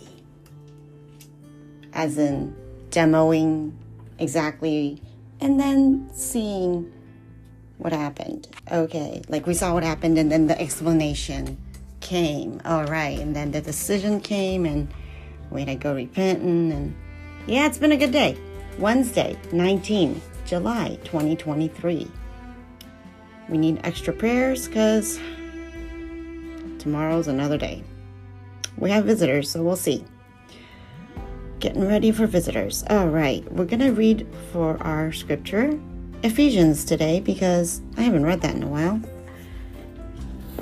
Long while to the point where I don't remember what it's about. So, yep, time to read. Thank you for the reminder. I was just thinking I'm going to read Ephesians. I bookmarked it and everything. And then all of a sudden I find somebody who their tag name is Ephesian. And I'm like, there you go, confirmation. Let's read. The letter of Paul to the Ephesians. Not that long, people. Salutation. Paul, an apostle of Christ Jesus, by the will of God, to the saints who are also faithful in Christ Jesus. Grace to you and peace from God our Father and the Lord Jesus Christ. Should I find some music, you guys? Why not? It might help the baby stay asleep. No, let's just keep it playing. Don't want to risk it. Spiritual blessings in Christ. Blessed be the Father and blessed be the God and Father of our Lord Jesus Christ, who was blessed, who has blessed us in Christ with every spiritual blessing in heavenly places, even as He chose us in Him before the foundation of the world.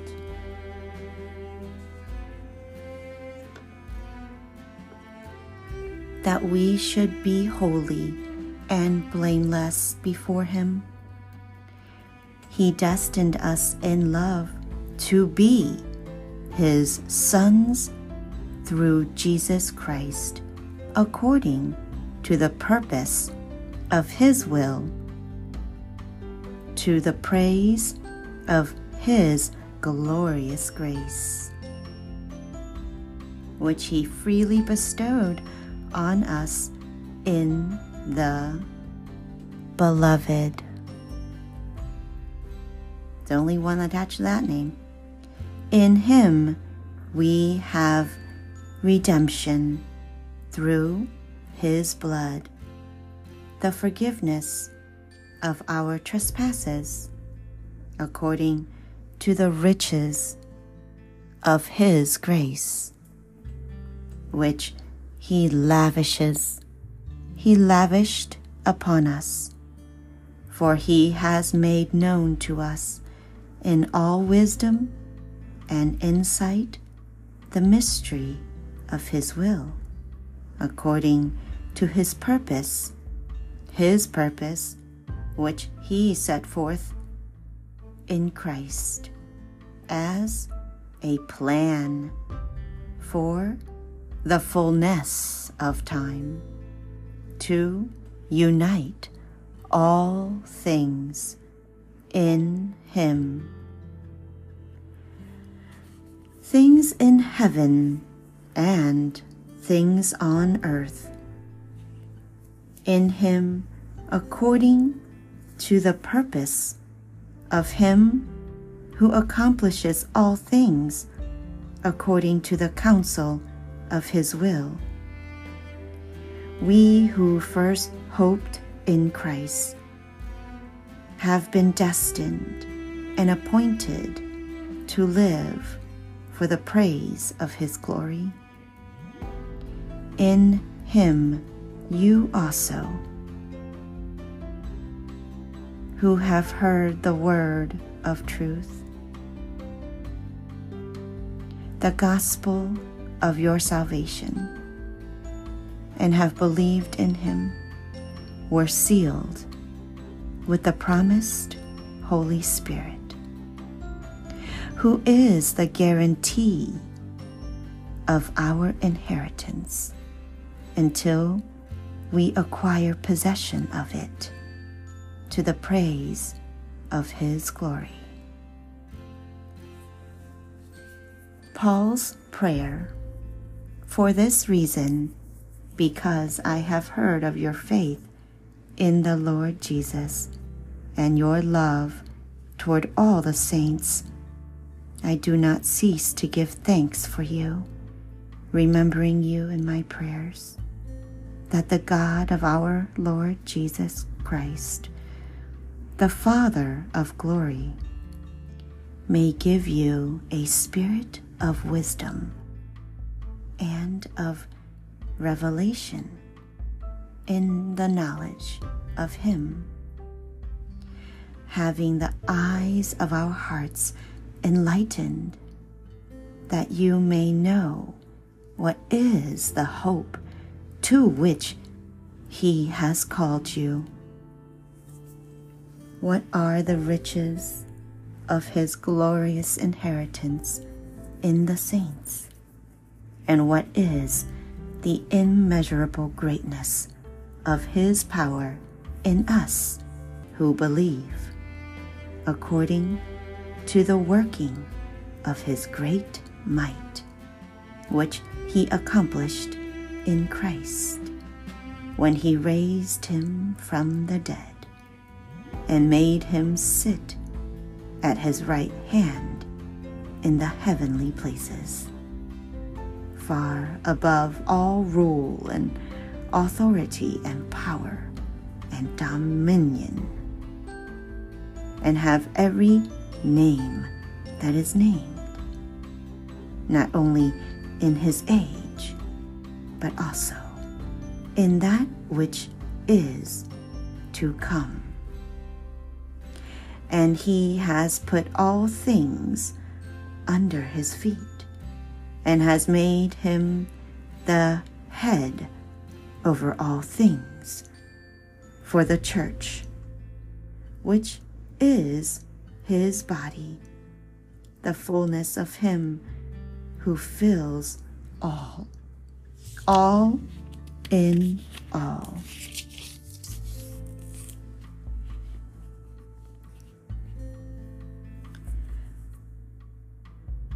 From Death to Life with Christ, Chapter 2. And you he had, and you he made alive when you were dead through the trespasses and sins in which you once walked, following the course of this world, following the prince of the power of the air, the spirit that is now at work in the sons of disobedience. Among these we all once lived in the passions of our flesh, following the desires of body and mind. And so we were, by nature, children of wrath, like the rest of mankind. But God, who is rich in mercy, out of the great love with which he loved us, even when we were dead through our trespasses, made us alive together with Christ.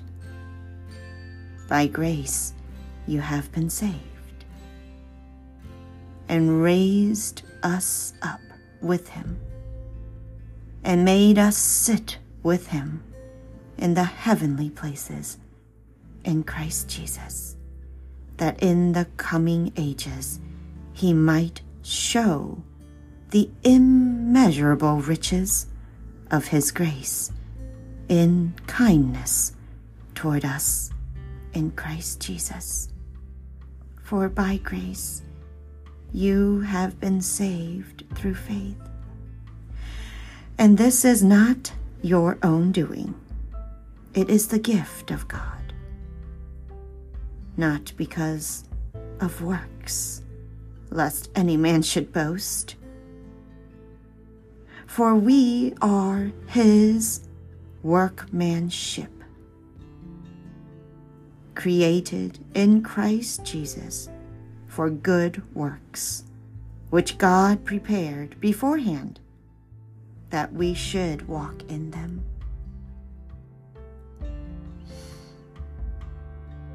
One in Christ.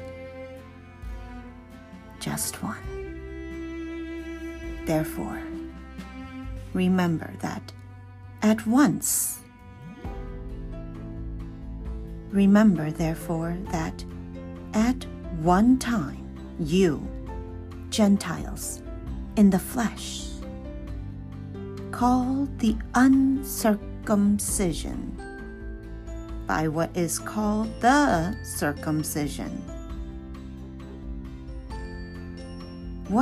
which is made in the flesh by hands. Remember that you were at that time separated from Christ, alienated from the commonwealth of Israel, and strangers to the covenants of promise, having no hope and without God in the world. But now, in Christ Jesus, you who once were far off have been brought near in the blood of Christ. For he is our peace, who has made us both one, and has broken down the dividing wall of hostility.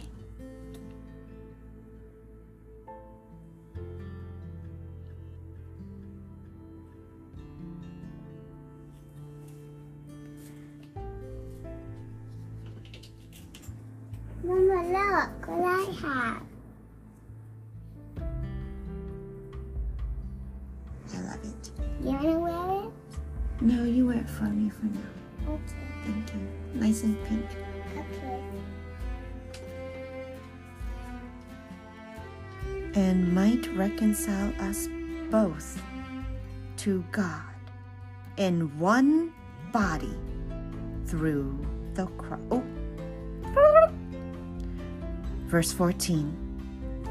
For he is our peace, who has made us both one, and has broken down the dividing wall of hostility.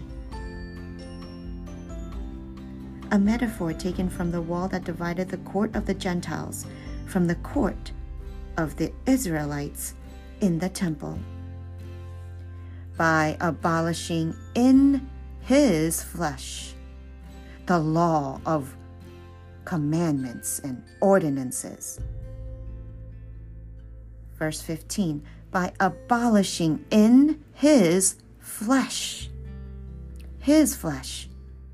the law of commandments and ordinances, that he might create in himself one new man in place of the two,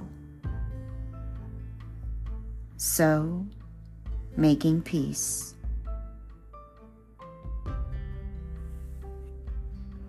And might reconcile us both to God in one body through the cross, thereby bringing the hostility to an end. 17. And he came and preached peace to you who were far off, and peace to those who were near. 18. For through him we both have access in one Spirit to the Father. 19.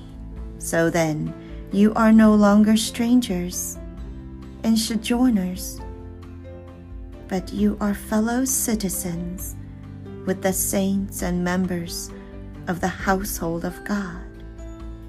20.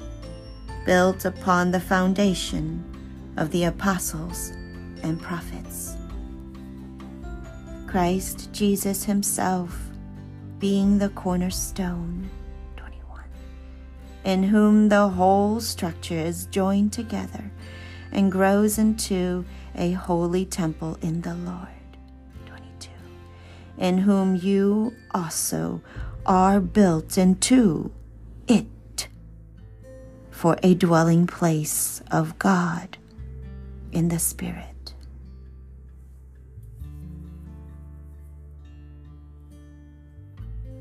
Chapter 3. Paul's ministry to the Gentiles. For this reason, I, Paul, a prisoner for Christ Jesus, on behalf of you, Gentiles, assuming that you have heard of the stewardship of God's grace that was given to me for you. Verse 3. How the mystery, i.e., the mystery that the Gentiles were to be admitted to the church on the basis of equality. Verse 3. How the mystery was made known to me by revelation, as I have written briefly.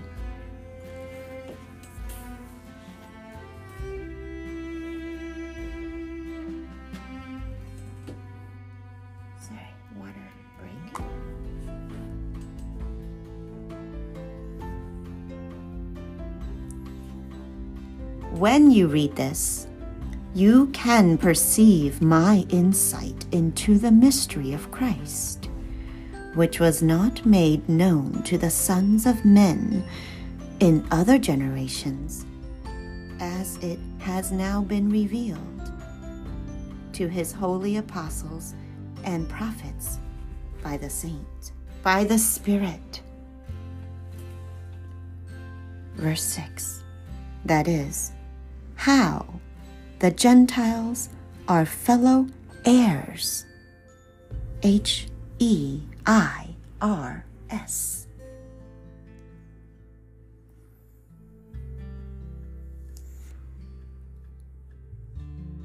Heirs, members of the same body, and partakers of the promise in Christ Jesus through the gospel.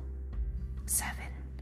Of this gospel I was made a minister according to the gift of God's grace, which was given me by the working of his power.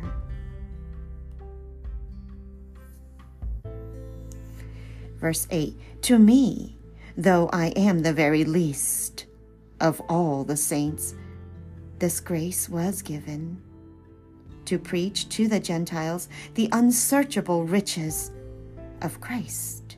9. And to make all men see what is the plan of the mystery hidden for ages in God, who created all things. 10.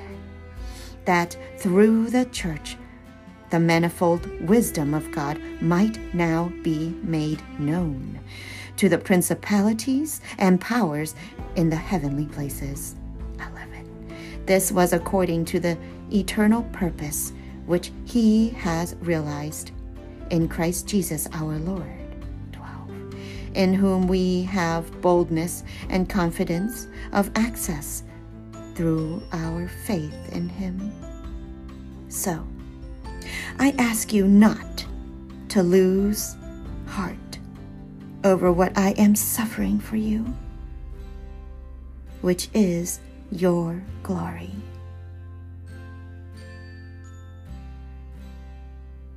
Or I ask that I may not lose heart over what I am suffering for you, which is your glory.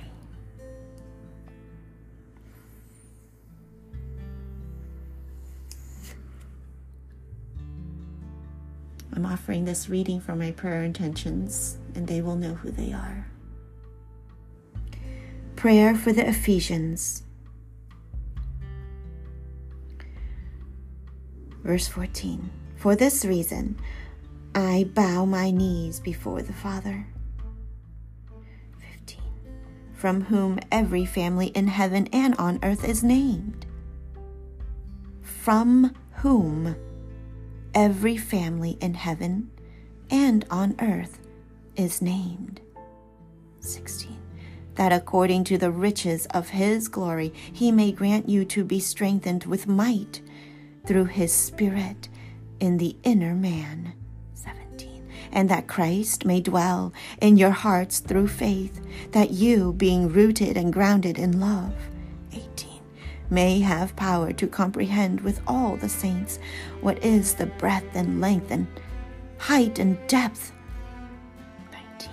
And to know the love of Christ, which surpasses knowledge, that you may be filled with all the fullness of God.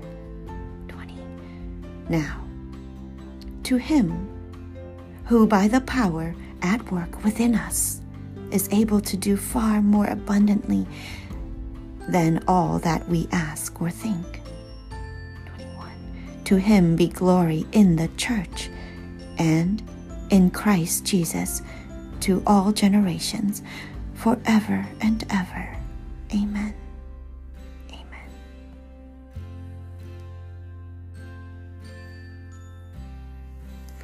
Chapter 4. Unity in the body of Christ. I, therefore, a prisoner for the Lord, beg you to walk in a manner worthy of the calling to which you have been called. 2. With all lowliness and meekness, with patience forbearing one another in love. 3. Eager to maintain the unity of the Spirit in the bond of peace. There is one body and one Spirit, just as you were called to the one hope that belongs to your call. One Lord, one faith, one baptism. 6. One God and Father of us all, who is above all and through all and in all. 7. But grace was given to each of us according to the measure of Christ's gift. 8.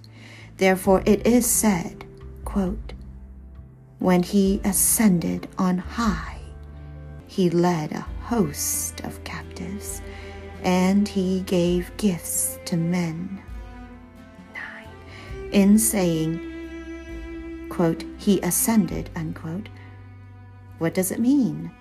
But that he had also descended into the lower parts of the earth, right? Like it says in our creed. 10. He who descended is he who also ascended far above all the heavens, that he might fill all things. 11. And his gifts were that some should be apostles, some prophets, some evangelists, some pastors and teachers. Verse 12. To equip the saints for the work of ministry, for building up the body of Christ.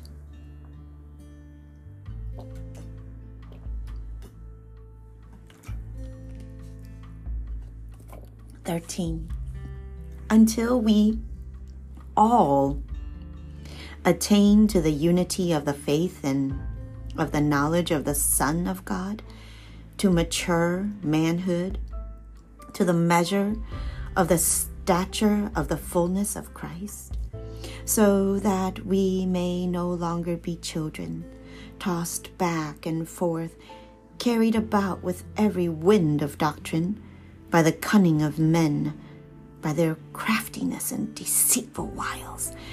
Rather, speaking the truth in love, we are to grow up in every way into Him who is the head, into Christ, who is the head, into Christ. 16. From whom the whole body, joined and knit together by every joint with which it is supplied, when each part is working properly, makes bodily growth and upbuilds itself in love. 17. The old life and the new. Let's make every day new. Tonight I'm going to delete all the history and start fresh, new tomorrow, together. Happy birthday, every day. Verse 17.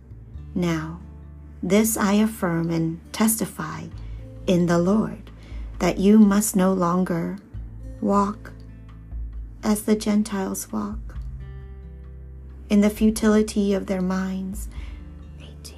They are darkened in their understanding, alienated from the life of God because of the ignorance that is in them, due to their hardness of heart. 19. They have become callous and have given themselves up to licentiousness, greedy to practice every kind of uncleanness. 20. You did not so learn Christ. 21. Assuming that you have heard about Him and were taught in Him, as the truth is in Jesus. 22. Put off the old man that belongs to your former manner of life and is corrupt through deceitful lusts. 23. And be renewed in the spirit of your minds. 24. And put on the new man, created after the likeness of God in true righteousness and holiness. Holiness. Holiness. 25. Rules for the new life. Therefore, putting away falsehood, let everyone speak the truth with his neighbor. For we are members one of another. Be angry, but do not sin. Be angry, but do not sin. Be angry, but do not sin. Do not let the sun go down on your anger, and give no opportunity to the devil. 28.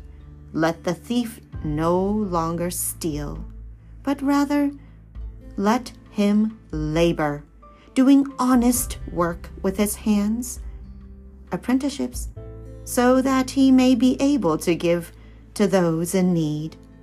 29.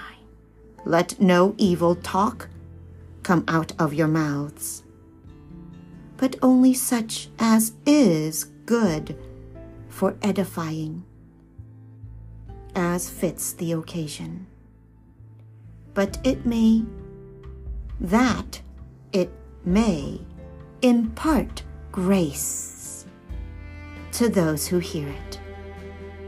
30. And do not grieve the Holy Spirit of God, in whom you were sealed for the day of redemption. 31. Let all bitterness and wrath and anger and clamor and slander be put away from you with all malice. 32. And be kind to one another, tender-hearted, tender loving care, tender-hearted, forgiving one another.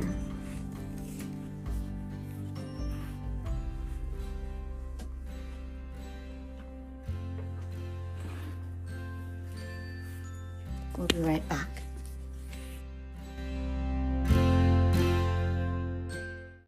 Okay, we have a request regarding hair, which is a very interesting topic to me because my husband has long hair. I recommend new Pronamel Active Oh, be Shield quiet. for 2 times stronger defense against erosion. Yeah, my husband has long hair, and so this is a very Pronamel Active Shield old topic for us. Anyways, here we go.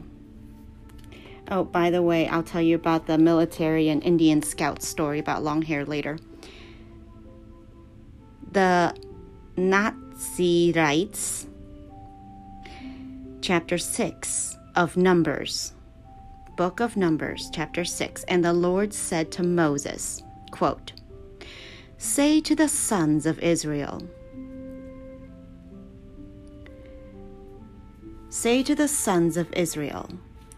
when either a man or a woman," so it really doesn't matter, "when either man or woman makes a vow, the vow of a Nazirite, Nazirite, to separate himself to the Lord, he shall separate himself from wine." And this is a link from 6 verse 3, links to Luke 1:15. All right. We'll read that in a second. "He shall separate himself from wine and strong drink. He shall drink no vinegar made from wine or strong drink. He shall drink no vinegar." Well, that's important. Vinegar fed to Christ on the cross. "Made from wine or strong drink." Not no vinegar at all, but made from wine or strong drink. That's not good vinegar. You want like apple cider vinegar, right? Something like that. White rice wine vinegar. It's a form of fasting. Okay. "And shall not drink any juice or grapes or eat grapes, fresh or dried." No grapes. No drinking any juice of grapes. No eating grapes. Either kind. No eating or drinking grapes. Got it. Oh, I remember Jesus saying, "I shall not partake of this until I come again," or something like that. Verse 4, "All the days of his separation," Naziriteship, okay? That the time of all the days of his separation, this is called Naziriteship, okay? He shall eat nothing. All the days of his separation, Naziriteship, he shall eat nothing that is produced by the grapevine, not even the seeds or the skins, nothing. Verse 5, "All the days of his vow of separation, no razor shall come upon his head." Okay, no razors. Until the time is completed for which he separates himself to the Lord. It sounds like Shaolin Temple. Or does it? I don't know. "He shall be holy. He shall let the locks of his hair of his head grow long." Oh. all the days. All the days that he separates himself to the Lord, he shall not go near a dead body. Well, we haven't eaten grapes in like the longest time, just FYI. No fruits except green vegetables mostly. Neither for his father, nor for his mother, or for brother or sister. If they die, shall he make himself unclean, because his separation to God is upon his head. His hair is on his head, so he shouldn't, if his family members die, make himself unclean. Verse 8. Right, can't touch dead people even if your mother, father, siblings die. Okay, great. What does it mean to be unclean? You can't go to their funeral? Well, they did tell me that, I failed to attend all my close friends' funerals because they told me I couldn't go there because I was pregnant. Is that a thing? Every time I'm pregnant, it just so happens somebody close to me dies while I'm pregnant. Okay, I don't know. Just how it is. Verse 9. And if any man dies very suddenly beside him, and he defiles his consecrated head. How?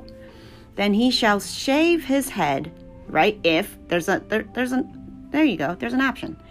If then he shall shave his head on the day of his cleansing. Yeah, so shave your head. A lot of people do that apparently. On the 7th day, he shall shave it. Okay. 10.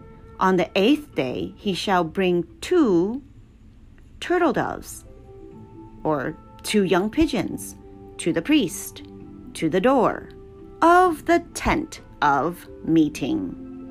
11. And the priest shall offer one for a sin offering and the other for a burnt offering.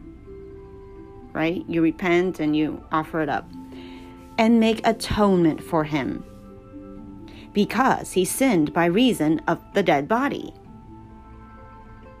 Right? Rule number 1, you have to have mercy. So you sacrifice your own hair, your own Nazareteship to help this man. And so afterwards you go clean yourself and shave your head, and there you go. What?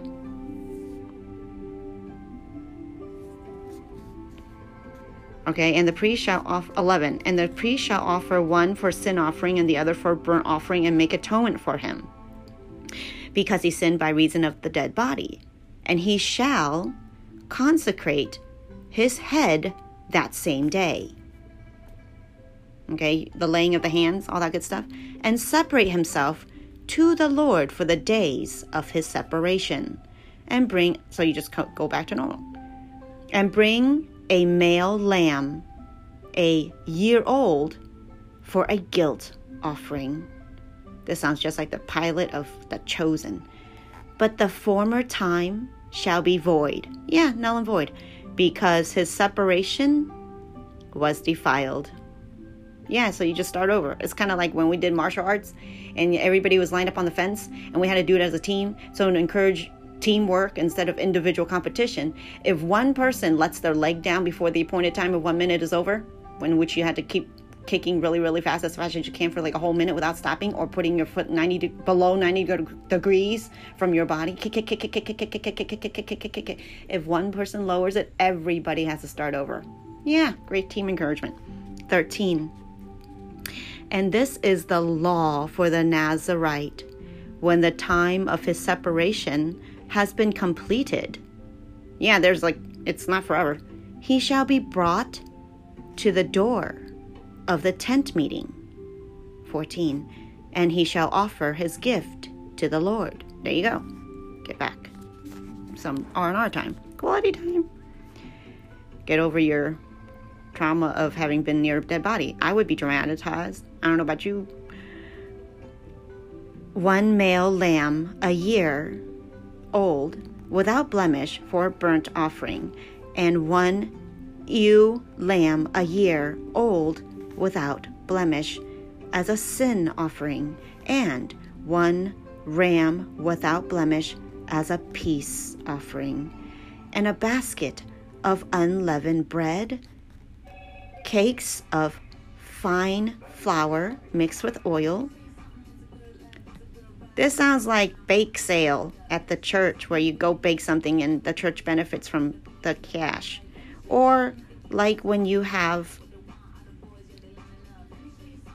the multiple different like places in the church where you could deposit your offerings. They have different envelopes for different purposes. I'm always wondering which basket is for what, but I just see multiple baskets.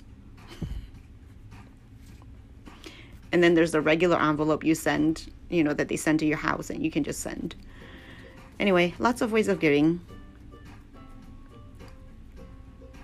And a basket of unleavened bread, cakes of fine flour mixed with oil, and unleavened wafers spread with oil. Well, that doesn't sound like a Eucharist. And their cereal offering and their drink offerings. Sounds like Asian people putting food and fruits in front of the little altar in front of the restaurant, Yeah. And the priest shall present them before the Lord, and offer his sin offering and his burnt offering, and he shall offer the ram as a sacrifice of peace offering to the Lord, with a basket of unleavened bread. The priest shall offer also its cereal offering and its drink offering. And the Nazarite shall shave his head, his consecrated head, at the door of the tent meeting, and shall take the hair from his consecrated head and put it on the fire, which is under the sacrifice of the peace offering.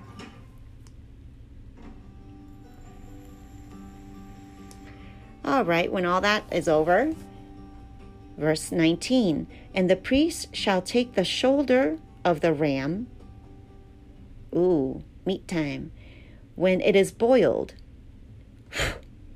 and 1 unleavened cake out of the basket, and 1 unleavened wafer, and shall put them upon the hands of the Nazarite. Could you imagine a time of drought and the king didn't have this to offer up for the people? He offers up himself. Who does that? Only one king I know in history. Emperor Shan, I think. After he has shaven the hair of his consecration.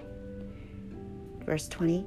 And the priest shall wave them for a wave offering before the Lord.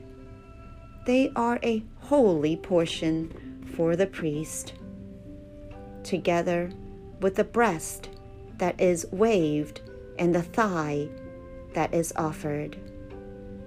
And after that, the Nazarite may drink wine.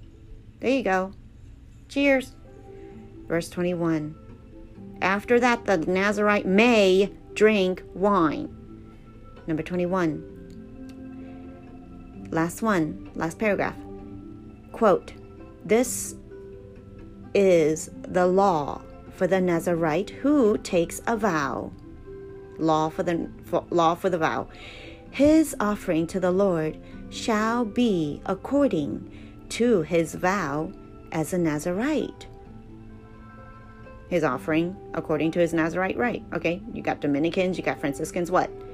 Apart from what else he can afford, in accordance with the vow which he takes, so shall he do, according to the law, for his separation as a Nazarite. Okay. Done. 13 and 44 seconds. Sorry, almost. The priestly benediction, 22. The Lord said to Moses, quote, say to Aaron and his sons, thus you shall bless the sons of Israel. You shall say to them, 24, the Lord bless you and keep you. 25, the Lord make his face shine upon you. That's today's reading. And be gracious to you. 26. The Lord lift up his countenance upon you and give you peace. 27. So shall they put my name upon the sons of Israel, and I will bless them. In the name of the Father, and of the Son, and of the Holy Spirit. Amen. The priestly benediction. Thank you. End of chapter 6 of Numbers. We'll be back with discussion. Ooh, I was flipping back to Ephesians, and I got stuck at Ezekiel with something interesting. Ezekiel chapter 17 is all about 2 eagles and the vine. Ooh, I gotta stop for this. 2 eagles and the vine. The word of the Lord came to me. Quote, the Messiah is shoot from the stump of Jesse, cf. Isaiah 11:1, and also the parable of the mustard seed, Matthew 13:31-32.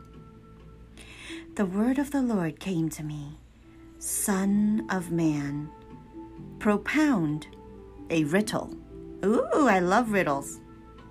And speak an allegory. Ooh, I love allegories. To the house of Israel, say, thus says the Lord, a great eagle with great wings and long pinions, rich in plumage of many colors, came to Lebanon and took the top of the cedar. He broke off the topmost of its young twigs and carried it to a land of trade and set it in a city of merchants. Ooh. Then he took the seed of the plant and planted it in fertile soil. He placed it beside abundant waters. He set it like a willow twig. And it sprouted and became a low spreading vine, and its branches turned toward him, and its roots remained where it stood. So it became a vine, and brought forth branches, and put forth foliage. But there was another great eagle with great wings and much plumage. And behold, this vine bent its roots toward him and shot forth its branches toward him that he might water it. From the bed where it was planted, from the bed where it was planted, he transplanted it to good soil by abundant waters, that it might bring forth branches and bear fruit and become a noble vine. Say, thus says the Lord God, will it thrive? Will he not pull up its roots and cut off its branches? Or fruit? Will it not cut off its fruit, so that all its fresh sprouting leaves wither?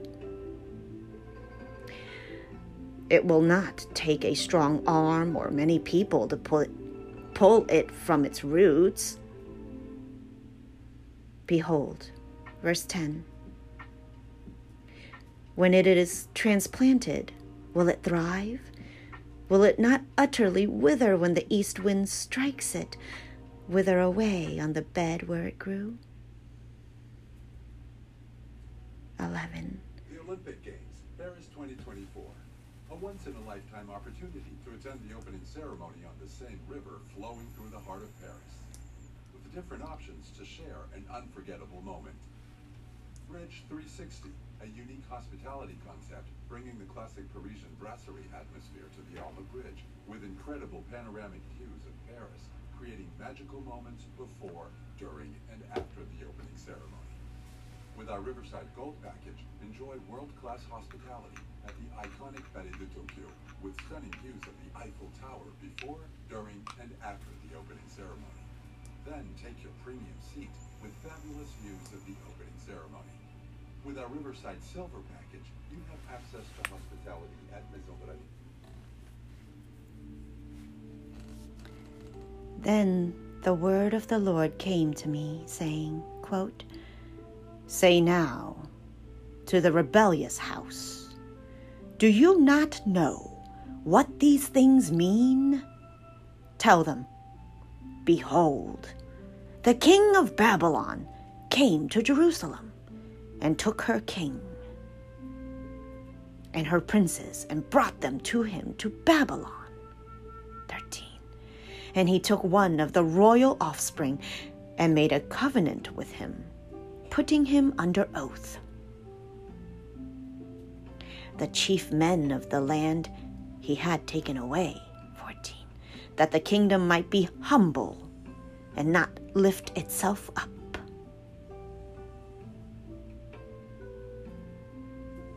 And that by keeping his covenant, it might stand.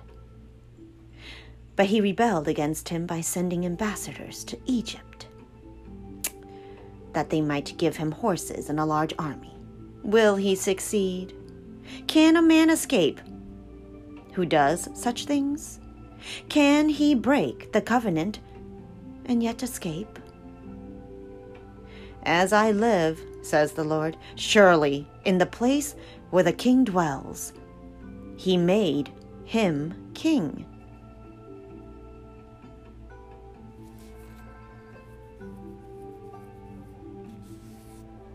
Whose oath he despised, and whose covenant with him he broke. In Babylon he shall die. 17. Pharaoh, with his mighty army and great company, will not help him in war when mounds are cast up and siege walls built to cut off many lives. 18. Because he despised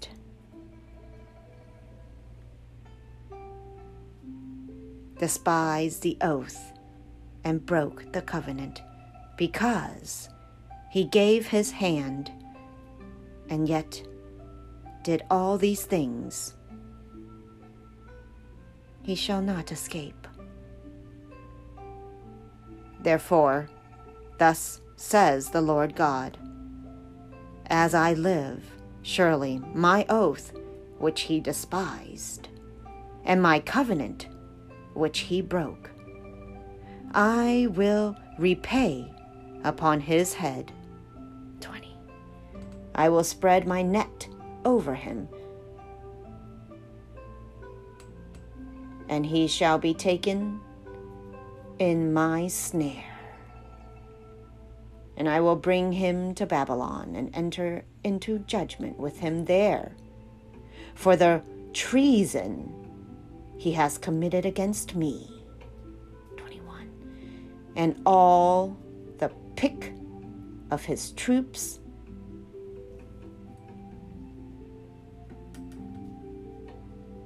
the fruits, and all the fruits of his troops shall fall by the sword. Oh no, I'm sorry, wrong footnote. Verse 21, and all the pick, meaning fugitives of his troops, shall fall by the sword, and the survivors shall be scattered to every wind.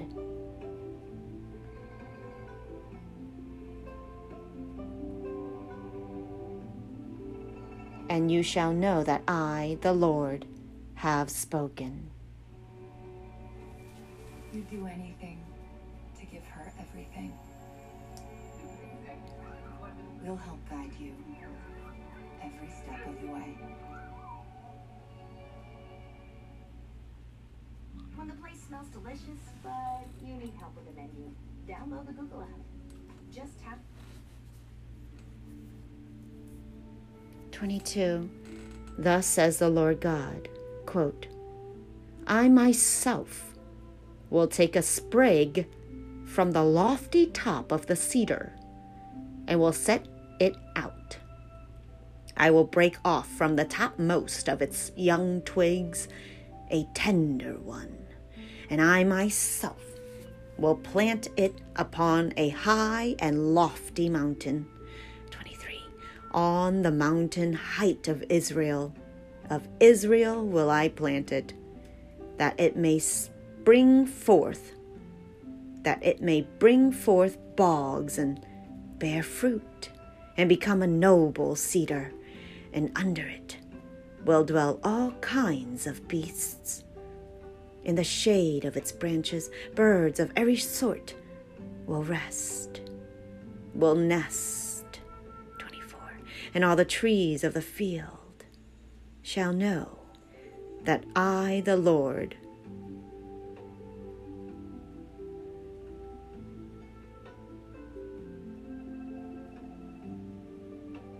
bring low the high tree, and make high the low tree, dry up the green tree, and make the dry tree flourish. I, the Lord, have spoken, and I will do it.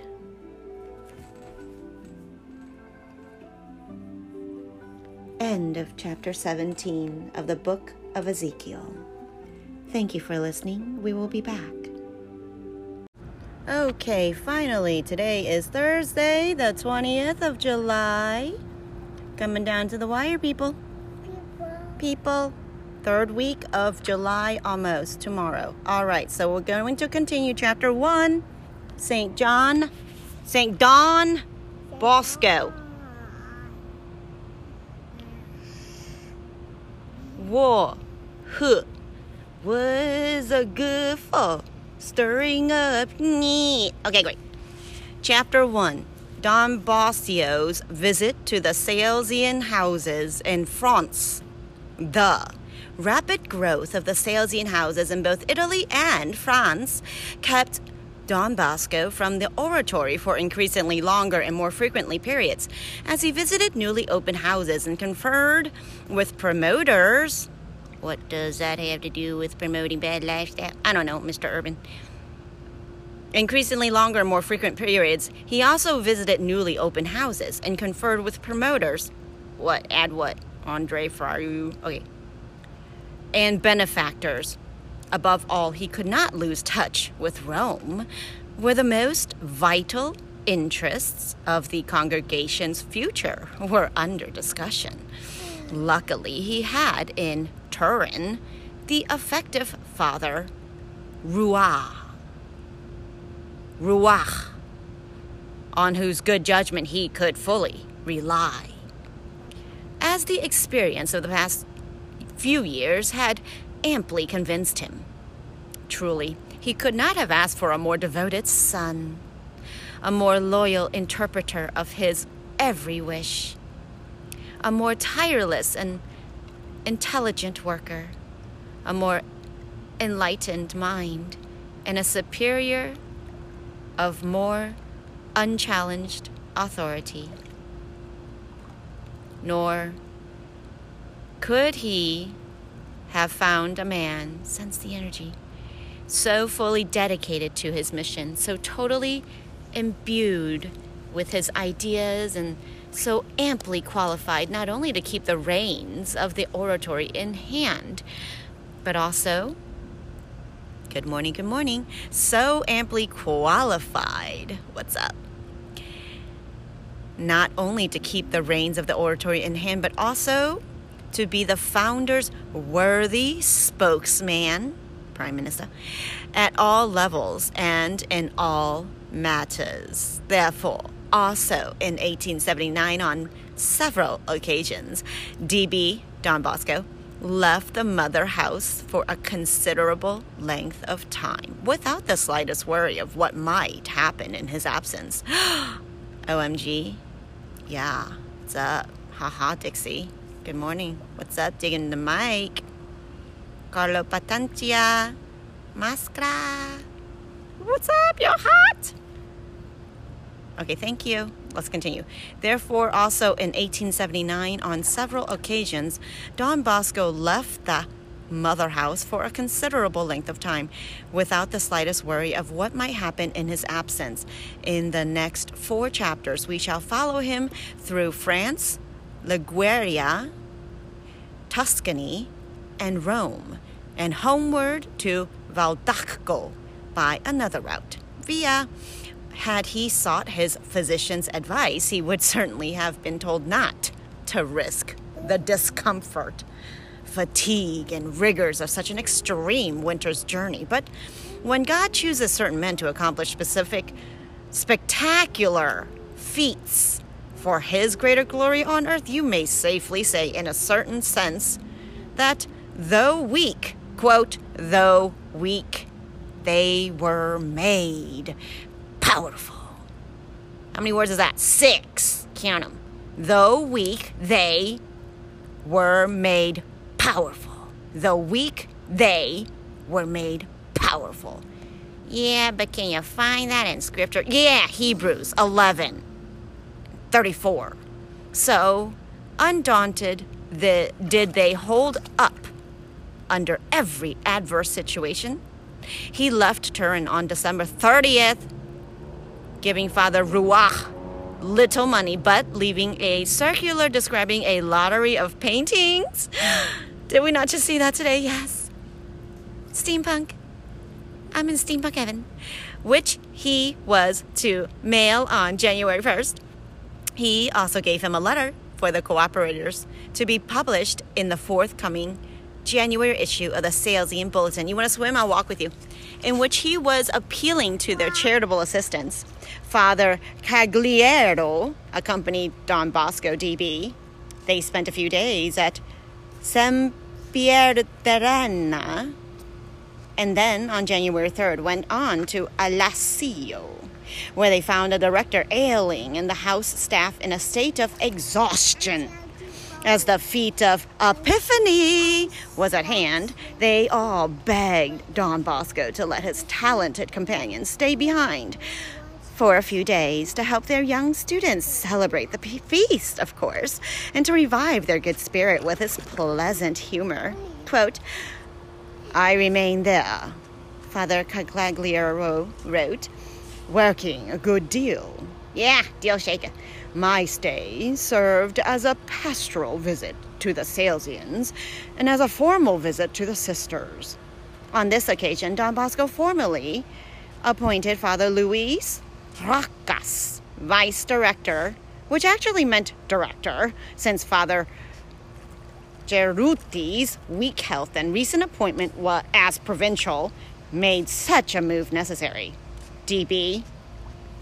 Don Bosco left almost immediately for Nice, or Nice, but it's spelled N-I-C-E, so Nice, taking with him, 3 clerics who had joined him at Sempierterrena, though no one there had any inkling of his coming. Somehow or other, the confreres seemed to feel that something extraordinary was in the air, for during dinner, they heard a very loud train whistle.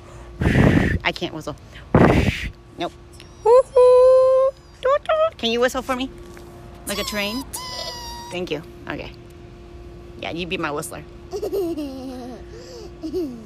An unusual occurrence, and laughingly remarked, quote, something's going to happen. After dinner, as the director took his hat to go out on business, the doorkeeper came dashing up to him, exclaiming, Don Bosco! D.B. Don Bosco! At the news, the boys rushed out and surrounded Father Ronchal At the gate, calmly, he stood there, thinking that they were either dreaming or joking. But as he opened the door, he saw DB himself step out of a coach. So coach is a thing, not a verb. The heartiest welcome was hastily improvised for him.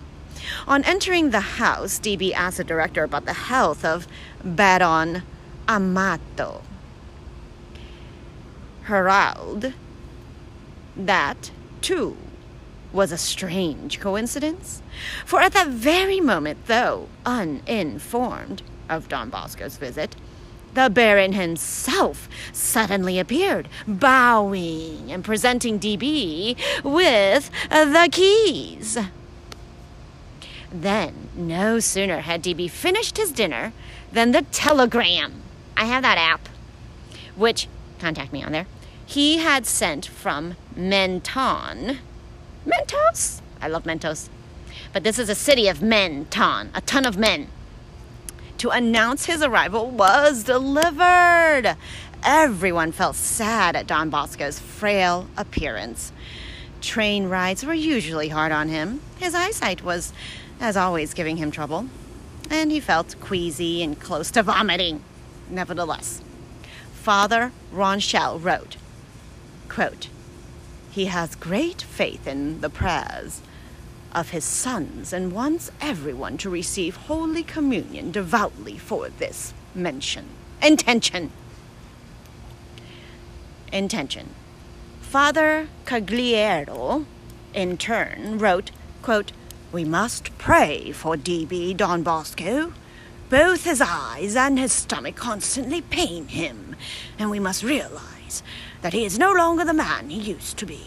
His traveling companions must be especially thoughtful and alert, for unaccustomed to asking, he now never makes his needs known. We have to anticipate them." During those days, he dictated 3 letters to Father Rua. He spent Sunday, January 5th, in the solemnity of the Epiphany at Nice, leaving for Marseille.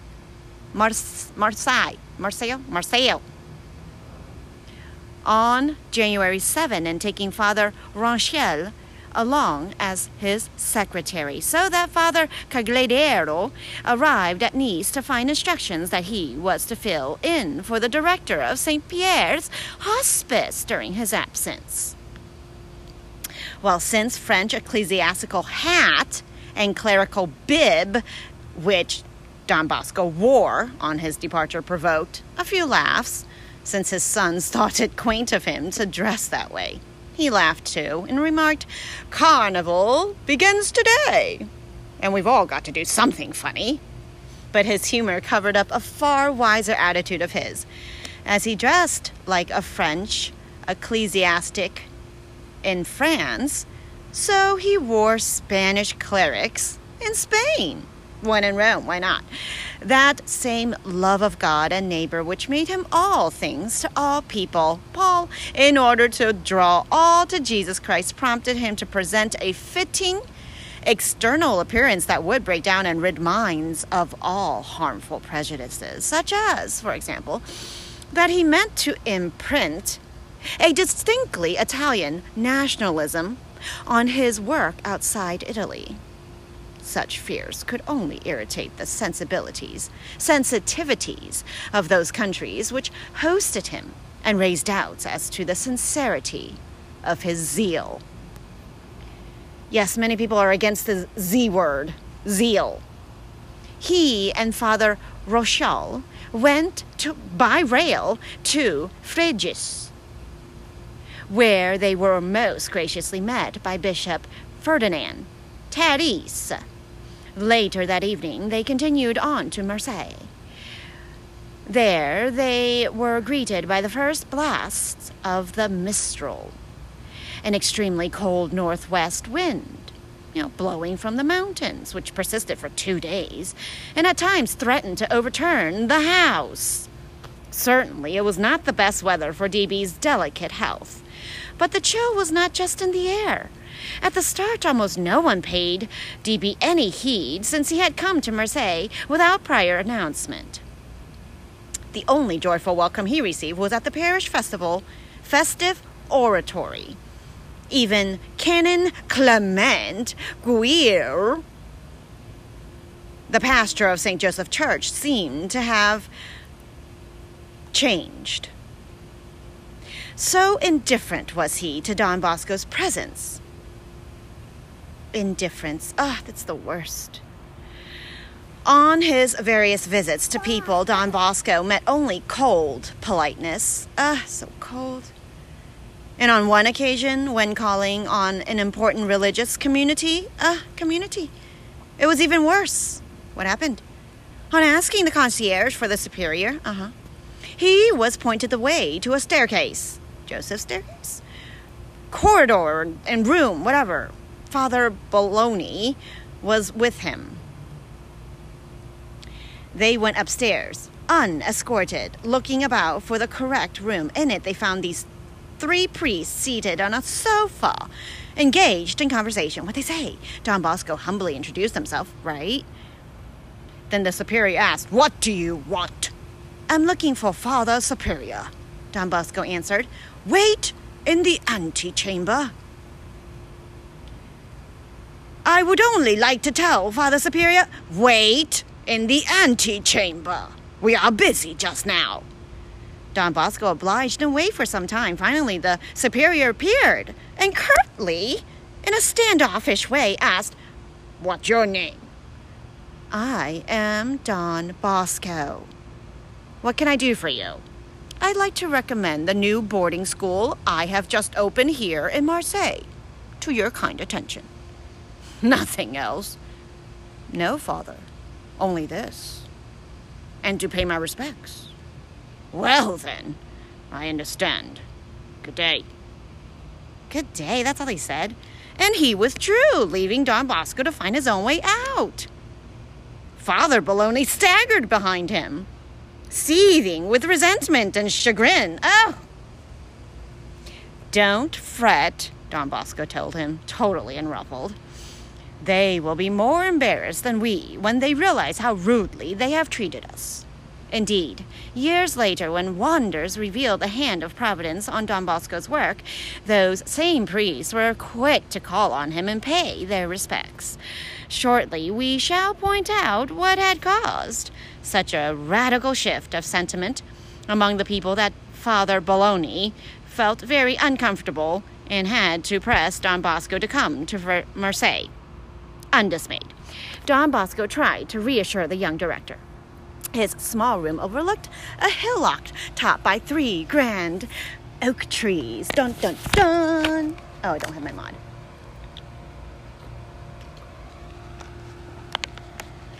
But from below, an upward slanting courtyard made it possible to look into the rooms of the house. One day, Don Bosco, pointing to the hillside through the uncurtained windows, told the director, "You will see that we shall soon be freed of this clumsy setup. And up there, we will have a large, handsome residence with a spacious, level playground." These words cheered up the director somewhat, but he did not fully put him at ease, especially with Don Bosco exclaimed, "I am wasting my time here." The fact was that there seemed to be no chance of getting anywhere. Don't I feel that right now? Well, the Providence stepped in, and to help Don Bosco out of the deadlock with an event which changed hearts and minds in the twinkling of an eye. A Piedmontese woman from the Asti district, Asti, brought her son to him. The young boy was a pitiful sight, frail, bent over double, with rickety limbs propped up with 2 crutches. He could have been no more than 8 years old. Several days, students attending the Salesian school and members of the St. Joseph choir saw him pass by, When mother and son were ushered into Don Bosco's room, he said a few words to each of them, and then, blessing the little cripple, ordered him to drop his crutches. And then what happened? Well, then the transformation was instantaneous and total. The boy straightened up, threw down his crutches, and ran off. Besides herself, the mother snatched up the crutches and dashed out after him, shouting that it was a miracle. Neither of them was ever seen again. Interesting. Well, it was just 8 months later, during the spiritual retreat, that Father Bologna went venturing to ask Don Bosco privately what had happened. He himself had not having been present at the time. Well, Don Bosco replied, confidentiality. Lily, you see, Don Bosco felt that he was just getting nowhere in France, and so he told Our Lady, "Come now, let's get started."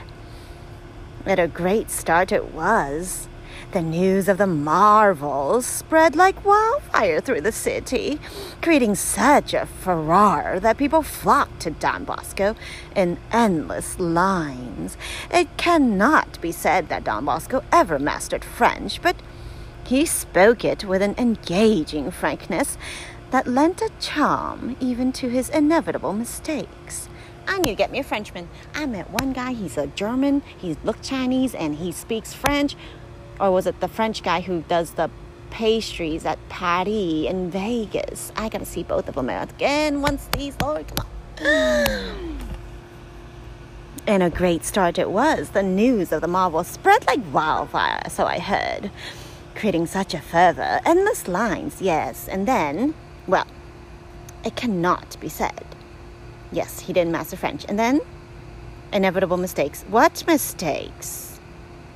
Well, then, too, his unshakable serenity.